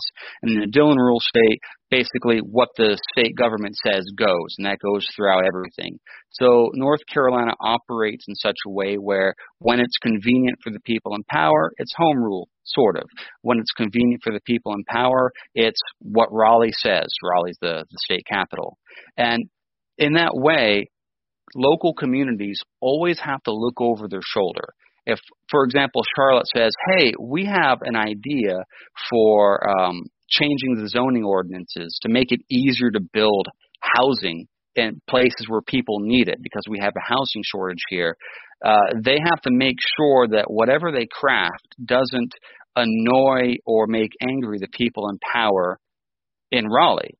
In Wake County, same thing. And so you have local people who maybe say, hey, here's a situation in our local community. We can do this, make it easier to do that, empower people to provide these kinds of housing or business zoning that they want without worry, because right now the state government, if the state government decides it doesn't like what you're doing, they can come in and they can just say, nope, you're not allowed to do that anymore. And then they tack on whatever else they want. Housing and zoning is important because local communities need to be empowered to be able to choose how they want to do it. There are some cities in this country that don't have zoning laws at all. I think Dallas is one of them, right? And housing costs are Houston. Are lower than most of the other cities in the country. Why can't we have that in some of the cities and towns in North Carolina? Well, I'll tell you why we can't have that. Because the state government won't allow it. Well, Again, I'm about devolving power down to the local level as much as possible, because then you get better solutions for the people who want them. All right, Stephen, what's the opposition like in this race? So the opposition is the current governor, Roy Cooper. He's an old school business Democrat, and never let a crisis go to waste. So the war on small businesses is essentially being spearheaded by Roy Cooper as he's using his executive orders to shut down businesses across the state. Now, there's an argument to say that that's unconstitutional, that the governor of North Carolina doesn't have that power. So you would think that the Republicans, for example, the lieutenant governor is a Republican, and the legislature is majority Republican. You would think the Republicans would say, hey, we have the power to pass legislation in a state, by the way, where the legislature is the most powerful branch of government, not the executive. But for some strange reason... Wait. Are you telling me that Republicans are just as criminal as Democrats and they don't care about the Constitution of the country or the states within it when it comes to restraining government power? I'm shocked. Can't be. It's like we're living in, the mirror world of Alice in Wonderland. Everything's upside down, right? I mean, how could that be the case? And Well, the question is, why isn't, for example, the current lieutenant governor who's running to be governor has the power to really force the state to not keep people in destitution? Why wouldn't he use that power to give people the opportunity to earn a living? Well, maybe he wants to use that power in the future. I don't know. Shocking, right? Well, hey, we're going to have to send out an invite for your the governor and lieutenant governor of North Carolina to come on the show and subject themselves to the same friendly scrutiny. Absolutely. And see how they measure up to you policy-wise. I'm not optimistic, but we'll make sure that Marcus at least gets him an email, and if there's anything he can do to encourage them to come on Adam versus the Man, I'd love to see the difference here. See if they're willing to come on. Yeah, but there's also, I believe, a Constitution Party candidate too. I'm not as familiar with them, so you might be able to get them as well. Possible. All right, certainly more likely. Stephen, it's been a lot of fun talking to you. Really appreciate what you're doing in North Carolina. Any last thoughts? Of course, your website, StephenForNorthCarolina.com. Everybody, please go check that out. Give him a follow, a like, a subscribe. I think he's worthy of at least that support. If you can donate, if you want to see his voice elevated in this race in North Carolina, please throw him some money. I think this one looks like a very worthwhile investment for the libertarian movement, Stephen. You look like you're doing great work. You got a great message and a great opportunity with this campaign. Absolutely. I really appreciate the opportunity. If you can throw any kind of money, any of your viewers, $5, the price of a cup of coffee. This is an important race for the Libertarian Party of North Carolina. We do require ballot access. At least at the local level, our party is doing great work in promoting good, useful, and beneficial policies that are significantly improving the lives of people in our local communities. And we need our party status in order to be able to continue to do that and to help the people of our state and to introduce a better kind of politics in the state of North Carolina. So please go to StephenForNorthCarolina.com. Check me out on social media at Steve4, that's the number 4, Gov. Like, share, subscribe, comment. This is a grassroots campaign. We're going up against the big two. It's a heavy lift, but 2020 is a strange year, and I think we have a real big opportunity to make a significant and beneficial difference in the people, not just of North Carolina, but across the country. We need more hope. Absolutely. Well said, Stephen. Thank you for being a part of that positive force for change with the Libertarian Party. We wish you the best of luck in your campaign. Thank you so much. That was a lot of fun. Stephen's great. I want regardless of this race, a guy who can represent the message that well. I want to see him doing interviews. Someone here should volunteer if he doesn't have an organized campaign team and a press secretary to volunteer in his team. Just get him more interviews. How much would you love to see that message and that voice getting out more on local mainstream media, print, TV, everything in North Carolina? I think he's a good representation of our movement and our party that way. Any comments you want to bring in here, Bill? Yeah, real quick. Steve, Vincent W. Hey, my friend from D.C. All right. He was mentioning how, and I know this to be true, I don't know about specifically. He says your local HVAC companies do not have parts to repair AC in homes and businesses. Those AC parts manufacturers and factories are closed in Mexico, Thailand, and China. So, I mentioned this. I thought this was pertinent because I know it's real because another aspect of it is places like air conditioning shut down production in other countries that import to the U.S. Why? Because of COVID? Because of COVID. I was under the impression that governments around the world weren't really able to shut down manufacturing very effectively. Is that not true in these industries in those countries? A few different places I've been to over the last 2 weeks have been starting to say, we no longer carry this product.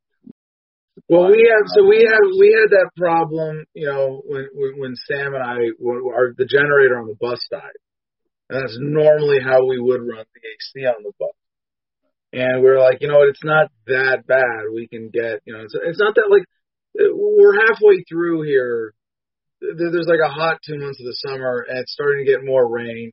I think we had one day where it peaked at 100 degrees, and it's already like today was cold. It was cold this morning. Yeah. I mean, I was like almost, I got to get my sweatpants to sit in the studio here. But yeah, there were swamp cooler. We're talking a swamp cooler. I don't know if it's the same thing. But yeah, everybody's like, well, it's the peak of the season. We're out. It sounds like there's a bigger problem behind this. Not surprising, but let's keep everybody hot and irritated too. Yeah. Now, I wonder, and I don't want to be too much of a paranoid conspiracy theorist, because you should be a conspiracy theorist. You should be looking at the theories behind why are they doing this shit that doesn't make sense, that's screwing a lot of people over. Oh, they're working together to screw us over so they profit. Yeah, no shit. Like, yeah, you should be, but it's not a paranoid conspiracy theorist. I prefer a conspiracy realist, but even to be a conspiracy realist, you have to engage in a certain amount of conjecture and theory and look at what's being hidden, right? But to be paranoid, like, it's a little bit on the paranoid side to say they're keeping us from getting air conditioning, and they can calculate how many millions of Americans are going to have air conditioning this summer, and how much more crime is going to be committed as a result. And they can anticipate and have the legislation ready in D.C. and here we go. And it's like I don't think the racket is that well organized, but it might be. But they probably just know a few key spots that they had to shut down to disrupt the whole chain. Right. Yeah, it's probably to say that it's a desire to make us hotter this summer, that's unlikely. It's more the general shut down the economy so we can reboot it under new ownership. Yeah, all the stuff we're lacking. Yeah, and it's affecting the supply chain for air conditioning in the U.S. now. And food. Getting there. Well, yeah, I mean, we saw the effects from the beginning. I'm surprised we haven't heard more stories lately about giant piles of produce rotting on the side of the road in the United States. Yeah. Maybe they fixed that. Maybe that part of the supply chain isn't just, they found a new way to adjust or keep it going. But yeah, let's try to, if anybody has any stories, Producer Club especially, you want us to get to, I'd be interested in examining that again a little more thoroughly. You got a couple more headlines? Yeah, let's get to the rest of our grab bag. It's a couple more. 1, 2, 3, 4, 5, 6, 7, 8, 9. I'd like to get to in the next 21 minutes. Let's see if we can pull this off. Plus the good news. When we covered the Beirut explosion, I predicted that because this was happening in the age of the internet, you are going to see an angry response pretty quickly. And that's why the mainstream media is going to bury the story as much as possible, because it is a story, as it turns out, of government negligence.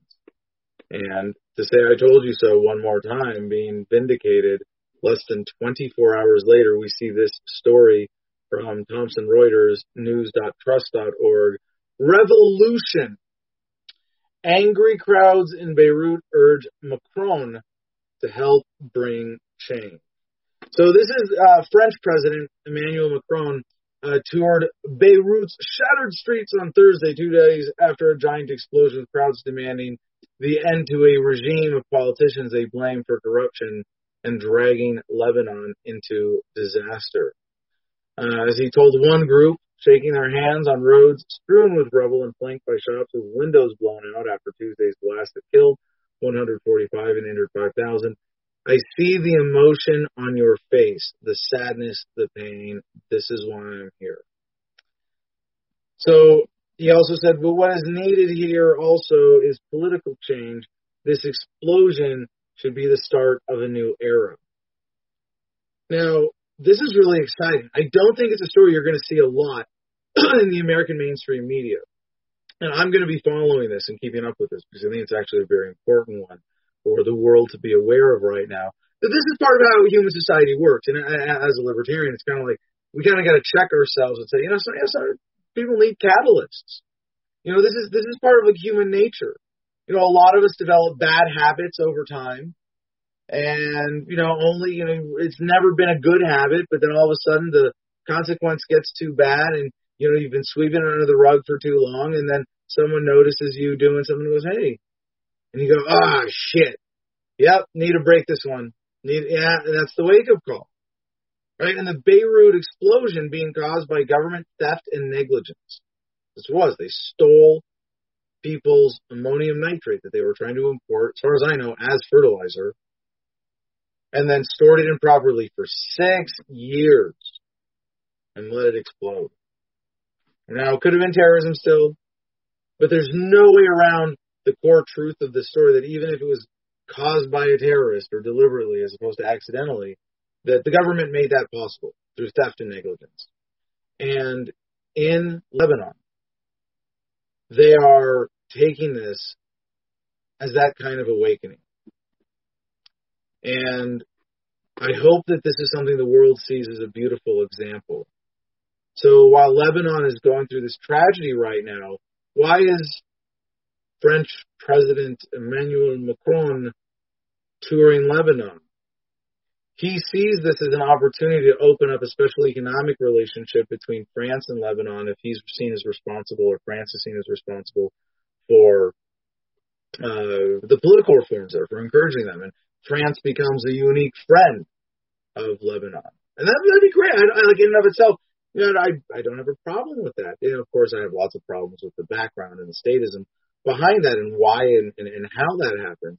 But I think this is a huge sign of progress for first world to third world interventionism. If it's happening going like, hey, we really want to correct your government to bring it more in line with ours so that it's less corrupt and dangerous and violent.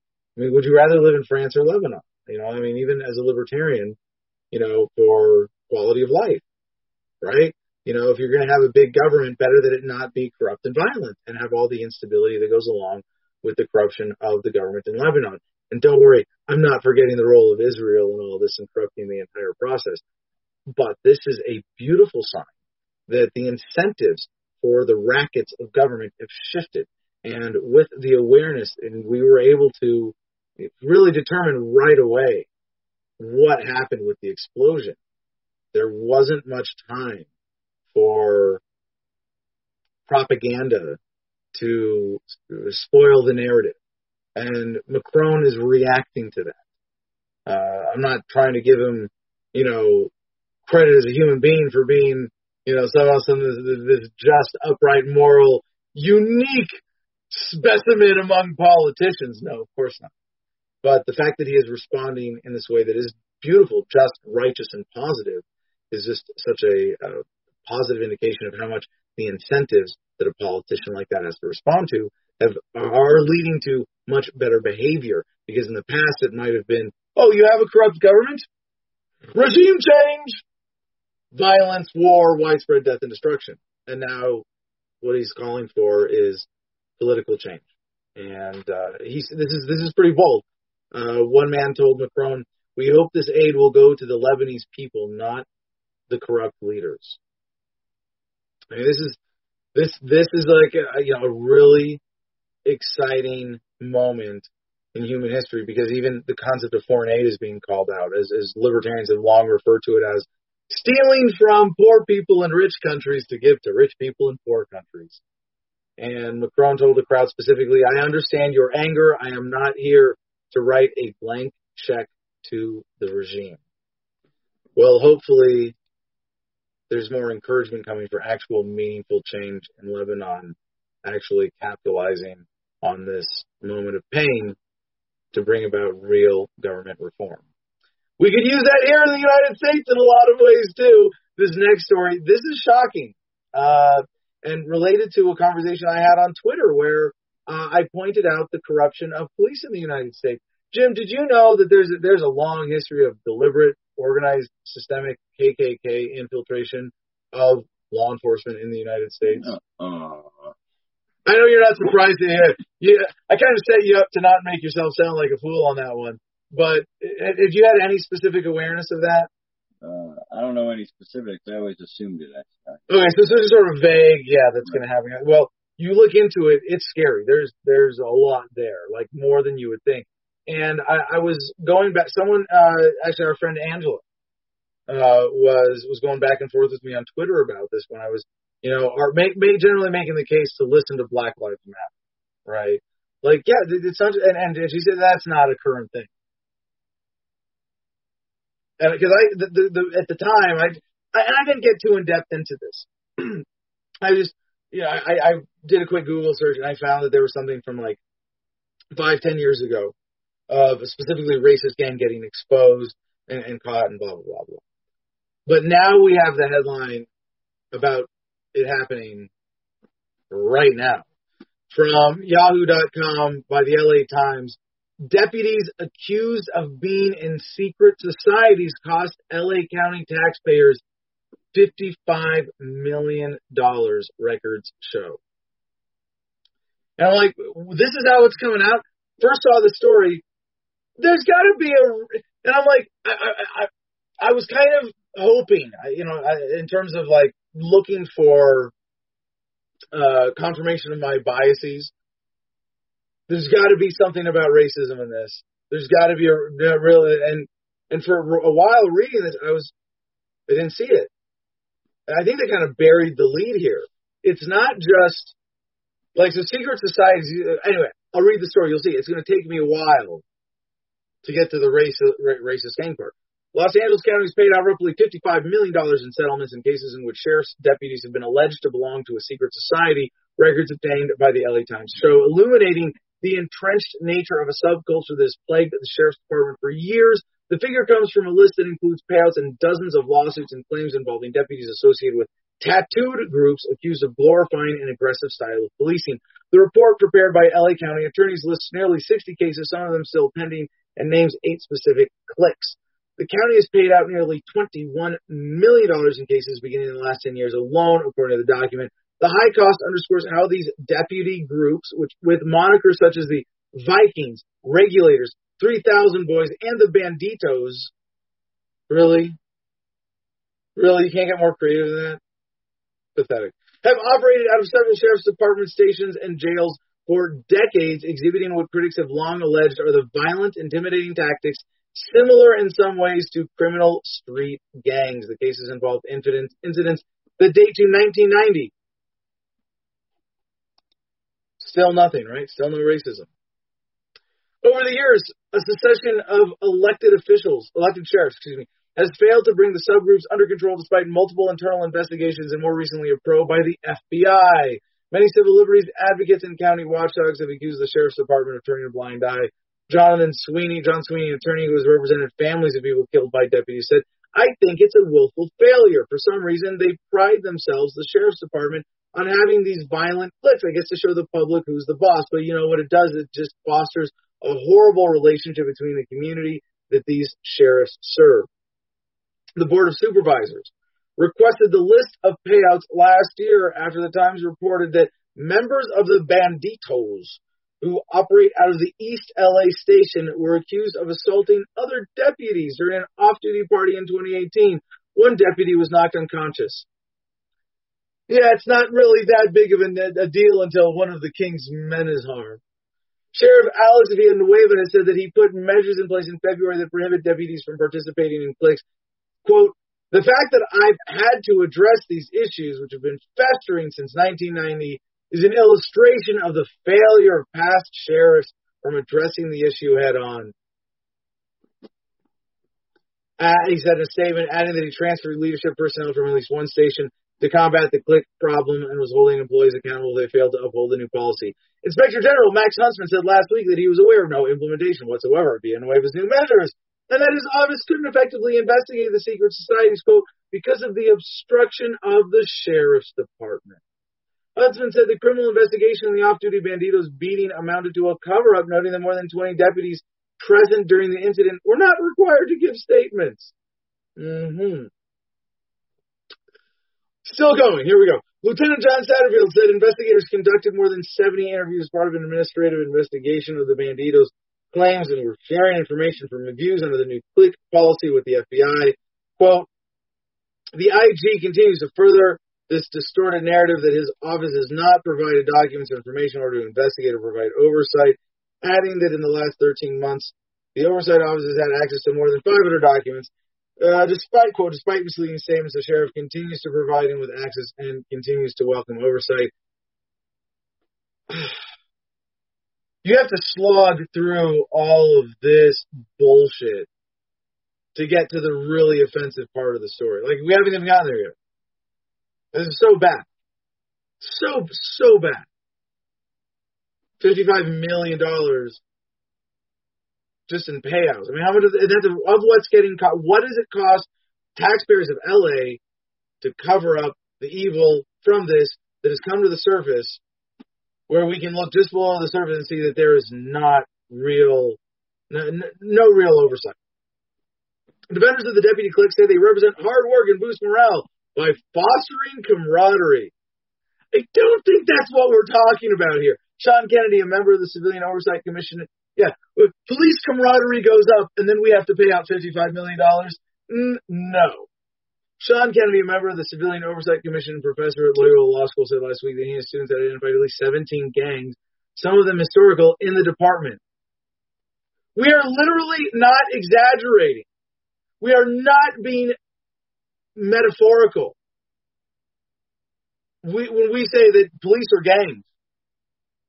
And I say that in a metaphorical sense as well. That the whole thing as an umbrella gang of government, of law enforcement in the United States, protects the subsidiary gangs that you really can't deny are fucking gangs. The largest payout on the list, $10.1 million, went to Francisco Carrillo Jr., who spent 20 years behind bars before having a murder conviction overturned in 2011. Carrillo, who was 16 at the time of the 1991 fatal drive-by shooting, maintained his innocence through 2 trials and in prison. He sued later, claiming that deputies improperly influenced witnesses to pick his picture from a photo lineup, and that deputies involved in the case were members of the Linwood Vikings, a white supremacist gang within the sheriff's department. I don't know what else to say. There's the punchline. There it is. I had to get all the way that far in the story. I mean, my eyes are watering out of like anger and wanting to cry at the same time. That's really. There's and I don't throw around the term racism. Because that's assuming someone's internal state. But when you self-identify as racist, and then we see you infiltrate police departments and use that color of law, that qualified immunity, to just suppress people who you don't like of a different color, that's about the height of evil in the world today. So, we might as well, at least, I don't want to even finish the story, because that was it. There's another few paragraphs here, but at least this quote is worth sharing from Ron Kay, an attorney who represented Carrillo. This has been a cancer of the Los Angeles Sheriff's Department for decades. The only reason that this type of illegal activity and lawlessness under the color of law can survive is if the department and its administration look the other way. And they are. Where's this going? This is poor people. People of color. Compton Mayor Aja Brown called on State Attorney Xavier Becerra and the U.S. Justice Department to investigate whether Compton deputies had engaged in misconduct, excessive force, discriminatory policing, and improper stop, searches, or arrests. The city has a $22 million contract with the Sheriff's Department for patrols and other law enforcement services. What does that mean? The people of Compton are forced to pay the LA County Sheriff's Department, which hires members of racist gangs, which do racist enforcement. Again, it's a punchline that needs no follow-up. Like, what can you say after just recognizing the fundamental evil of what this is? You wonder why people don't trust the police.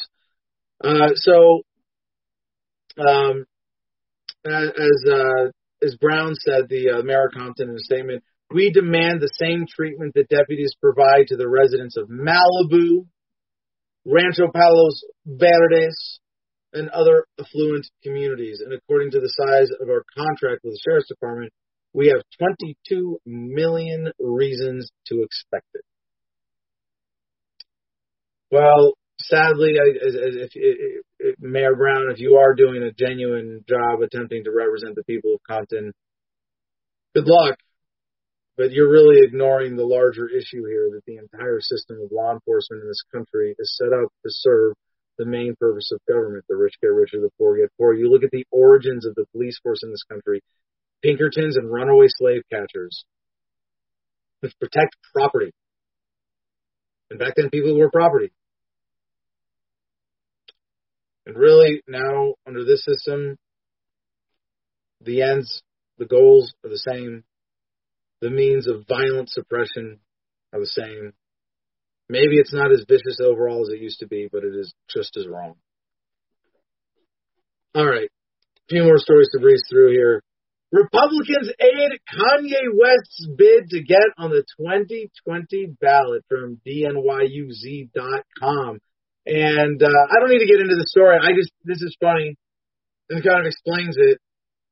Kanye goes to the White House months ago, then turns on Trump, then runs against him. Now, the big question for me here is Kanye in on it, or is he a useful idiot? And I hate to say that he's probably a useful idiot because of his mental health issues and lack of real political grounding. And I'm not pulling this out of my butt or exaggerating. I'm going from what we know publicly declared about him being manic depressive, bipolar. I think he's been. I don't want to even cast aspersions, because I don't know the exact words. But we've seen this talked about publicly.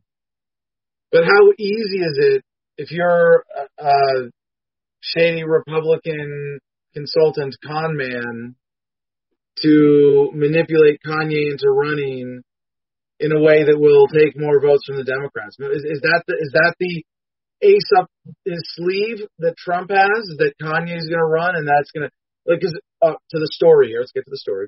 At least 3 people who've been active in Republican politics are linked to Kanye West's attempt to get on the presidential ballot this year. The connection raises questions about the aims of the entertainer's effort and whether it is regarded within the GOP as a spoiler campaign that could aid President Trump, even as those close to Mr. West have expressed concerns about his mental health as he enters the political arena. I mean, it's also transparent. I don't know what exactly is happening behind the scenes, who's in on it or not, and whether even Kanye is, or, like I said, he could be a useful idiot. But this is so obvious. So they've been collecting signatures for the West campaign in 3 states. This guy, Mark Jacoby, was arrested on voter fraud charges in 2008 while he was doing work for the California Republican Party and later pled guilty to a misdemeanor. Said in a statement, his company was nonpartisan, worked for all political parties. We do not comment on any current climates, but like all Americans, anyone who's qualified to stand for election has the right to run. How much you want to bet those 3 states are very strategic to the electoral college chances of Donald Trump actually winning re-election? I don't think you can count him out at this point. Kanye's a pretty big ace up your sleeve to be able to play here. I guess I got to cover the story as a footnote just to get out of the way. From the Associated Press, migrant kids held in U.S. hotels then expelled. The Trump administration is detaining immigrant children as young as 1 in hotels, sometimes for weeks, before deporting them to their home countries under policies that have effectively shut down the nation's asylum system during the coronavirus pandemic, according to documents. And it's just, unintentional child trafficking, but they know that this is happening. And if you think I'm exaggerating with this, no, the next headline, and I'm sad that we don't get to really get into this, more thoroughly. If people want me, maybe we'll do a pedophilia and child trafficking block next week. Although tomorrow, speaking of shady Republican operatives, we have Roger Stone finally coming on the show. Going to be a big one tomorrow. But the other story related to this, newspunch.com, Philadelphia Child Protection Agency caught running pedophile ring. You put that together with the AP story about children, immigrants being moved in detention centers. I've been generally skeptical of widespread human trafficking with pedophilia, but how wide, if Jeffrey Epstein is the one, example, and there are a few other people doing things like him where it's underage women, They don't want to discount that. I don't want to, because 17 and 16-year-old girls are being trafficked. I don't want to diminish their victimhood in any way. But I will say I'm a lot more concerned with an immigrant child who's 1 year old or 2 years old, separated from their parents by this system, return to their home country. Yeah. There's a way bigger threat here, and it is something that I am paying attention to, and probably will get into in the future. Couple exciting things with tech news we'll come back to. Elon Musk's Neuralink brain chip will soon allow users to take charge of moods and emotions. Maybe we'll get a tech block in tomorrow or next week. We do have to catch up on coronavirus stupidity. And then another one from goodnewsnetwork.org, genuine good news. This inexpensive new smart mask can amplify the speaker's voice and translate speech into 8 languages. We already have this with your phone. You can talk and it says text, but you put on a mask, and I don't know if it's necessary for. Here's a mask I can get behind, and it's like, I hope that this is just sort of the necessity of the technology, not being used for some germophobic reason. But how cool is that to be able to put on a device and talk into it? And here the point of the mask is not blocking a virus. It's absorbing your sound, what you're speaking, in order to be able to project it out forward through a speaker. That's pretty freaking cool. So anyway, and then we'll probably get to this. Tampa teen pleads not guilty as documents reveal how feds cracked his Twitter hack case. This is a big Twitter hack story from, I think it was a couple weeks ago now, where some very high-profile Twitter users got hacked, and this guy was able to get $117,000 in Bitcoin, and then goes to court, and hackers they're using Zoom, and this is where government law enforcement is today. They're using Zoom in courtrooms, and it's hackable to the point where at this court hearing, people played rap music and porn, like actually interrupted the hearing. And the purpose of the hearing was to discuss reducing bail terms set for this 17-year-old Tampa resident arrested last Friday over the hack. The interruptions with music, shrieking, and pornography became so frequent that Judge Christopher Nash ended up suspending it for a while. And he didn't win the hearing. He didn't get bailed out. He was denied, basically, he got bailed out. So anyway, I guess that's all we need to cover for that story. Maybe we'll come back to it. Let's do comments and good news and put a bow on this one, shall we? Yeah. I'm a statist and upset on government-running kids. You always hear about foster kids being abused here in the U.S. Yeah, so that's the other big side of the problem here that I didn't touch on just now. But, yes, well, CPS, I guess the pedophile ring in Philadelphia, that's what that was, right? It's a different agency. Just the way they have a different acronym for their agency that does this in every state. But, yeah, the child trafficking and abuse around foster care in this country is another. It's one of those issues like, I should have been talking about it with the campaign. Veteran suicide is one that gets swept under the rug. Yeah. We'll do a block on that. When I see a few good news stories next time, maybe we'll use that AP story and that, whatever the one with the Philadelphia one, and we'll put together a child trafficking news block. Sorry that we have to do that.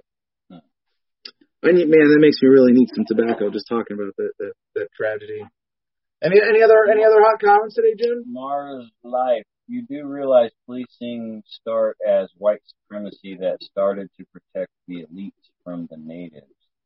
Inherently racist organizations. Police are not even government. They are private corporations. So I did mention the tracing back to slavery and the Pinkertons, and I think most academics link that to the actual start of modern policing. I had not heard the comparison to Europeans dealing with Native Americans. Yeah. But I suppose, and maybe it doesn't have the same institutional connection, but certainly the cultural, societal roots. Yeah, makes sense. Healthy disrespect. Masks are child traffickers' favorite thing. That's a whole nother angle on that. Wow. Yeah. Wow. Whew. So, it's not that maybe there's that whole conspiracy, but yeah, think about it, and again, I don't want to get too into paranoid theory, but there's a certain amount of dynamic behind this that stands to reason. If you are a pedophile and you are smart and you are willing to lie, you have that psychopathy or sociology that, essentially allows you to interact with human beings without a conscience, you're going to seek positions of institutional power. Our systems allow for this. Are there more psychopathic pedophiles in positions of U.S. government power than the general population? Yeah. Bet your ass. How much? I don't know. Hard to speculate. But certainly everybody who's there for that reason, as opposed to just being a regular run-of-the-mill power-hungry psychopath or sociopath, they have the extra incentive to support mask mandates, or at least they're going, ooh, we made it normal to wear masks in America from now, and this is kind of like from now on, right? And they've been doing this in other countries, like in Asia, wearing masks in public. I mean, to the point that you can, smuggle kids around. I don't know. It only needs to be acceptable. It only needs to be acceptable enough that you can go from a building to public, to a vehicle, to another building without showing your face. That does not arouse, and there's enough of that in common practice that you can't track people with that. You can't, there's a guy wearing a mask. No, it's just like, as long as it's even 10% of the population still wearing masks from corona fear, all of the criminal child trafficking elements can get away with moving people in public without showing their faces, and that's can't be good. Can't be good. So I hope you have some good news to go out. Let's see. GoodNewsNetwork.org. Can you take us home today on a good note? 60 years ago today, the 18-year-old singer Chubby Checker performed his version of The Twist on Dick Clark's show American Bandstand, starting a worldwide dance craze phenomenon on television for the first time. The song reached number one on Billboard's Hot 100 chart, and then again for the second time in 1962, making it the only song to hit number one twice. And when we get organized with our censorship-free space, we can play that music for you without triggering the content censors. Mm-hmm. Sorry, I had to tack some bad news on there. But go listen to The Twist by Chubby Checker if you want to be in a good mood when we sign off here in a minute. On this day in 1538, Bogota, Colombia was founded. Start of a city? I don't know. How are we going to rate all these? Yeah. Probably a +2 or 3. People coming together, living together under, whatever. Creation of a city. Like a relationship. It's always great in the beginning. Yeah, good point. Now, becoming a modern state of city, who knows? On this day in 1911, the television comedian... No, don't play it. Don't play it. All right. Up to 15 seconds. All right, there you go. I can sing it, though. See?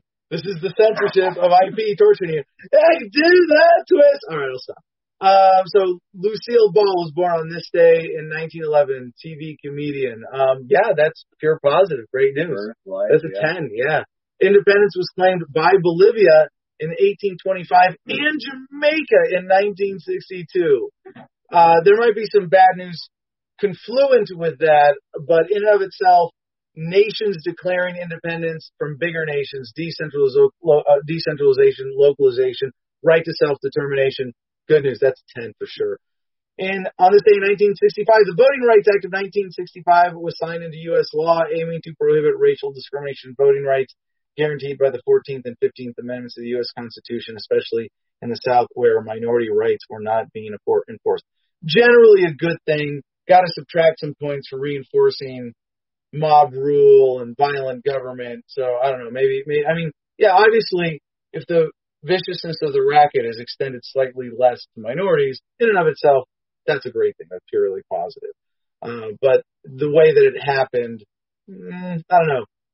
5 or 6. I'll give that a 6. The Beatles, on this day in 1965, released their 5th album, 10 Help. The soundtrack to their second film also included The Night Before, You've Got to Hide Your Love Away, You're Going to Lose That Girl. I could sing Ticket to Ride. I could sing all those songs, start to finish, and I will spare you. On this day in 1991, Tim Berners-Lee released files describing his idea for the World Wide Web. That's a 10. Pure innovation. Doi Takako, on this day in 1991, became Japan's first female speaker of the House of Representatives. Again, that's kind of like Elena Kagan. This is where we first battled out the scoring system yesterday. It was a -2 and a +1. Yeah, I'll give that one a -1. On this day in 1997, British Prime Minister Tony Blair shook hands with Sinn Féin President Gary Adams, the first meeting in 76 years between a British leader and IRA ally. Yeah, this is the process of peace. It's a 7 or 8 positive there. So now we got 2009 on this day. Sonia Sotomayor was confirmed as the first Hispanic Supreme Court justice by a Senate vote of 68-31. Same thing as Kagan, -1. Good thing for general minority acceptance, bad thing for the health of the state. And let's see, on this day in 1926, American Gertrude Ederle became the first woman to swim across the English Channel, called the Queen of the Waves. She was an Olympic champion swimmer and former world record holder in 5 events. That's a 10. Moving humanity's athletic accomplishments forward. And we'll skip all the rest. There's a lot of fun stuff. If you want to check it out, goodnewsnetwork.org. Link will be in the show notes. Thank you so much for joining us today. That was a fun show. Mwah. Thank you for everybody making the show possible. Join us on Patreon, especially to our producer club members signing up for $10 a month. Mwah. Peace and love, y'all. Choose happiness and be excellent to each other.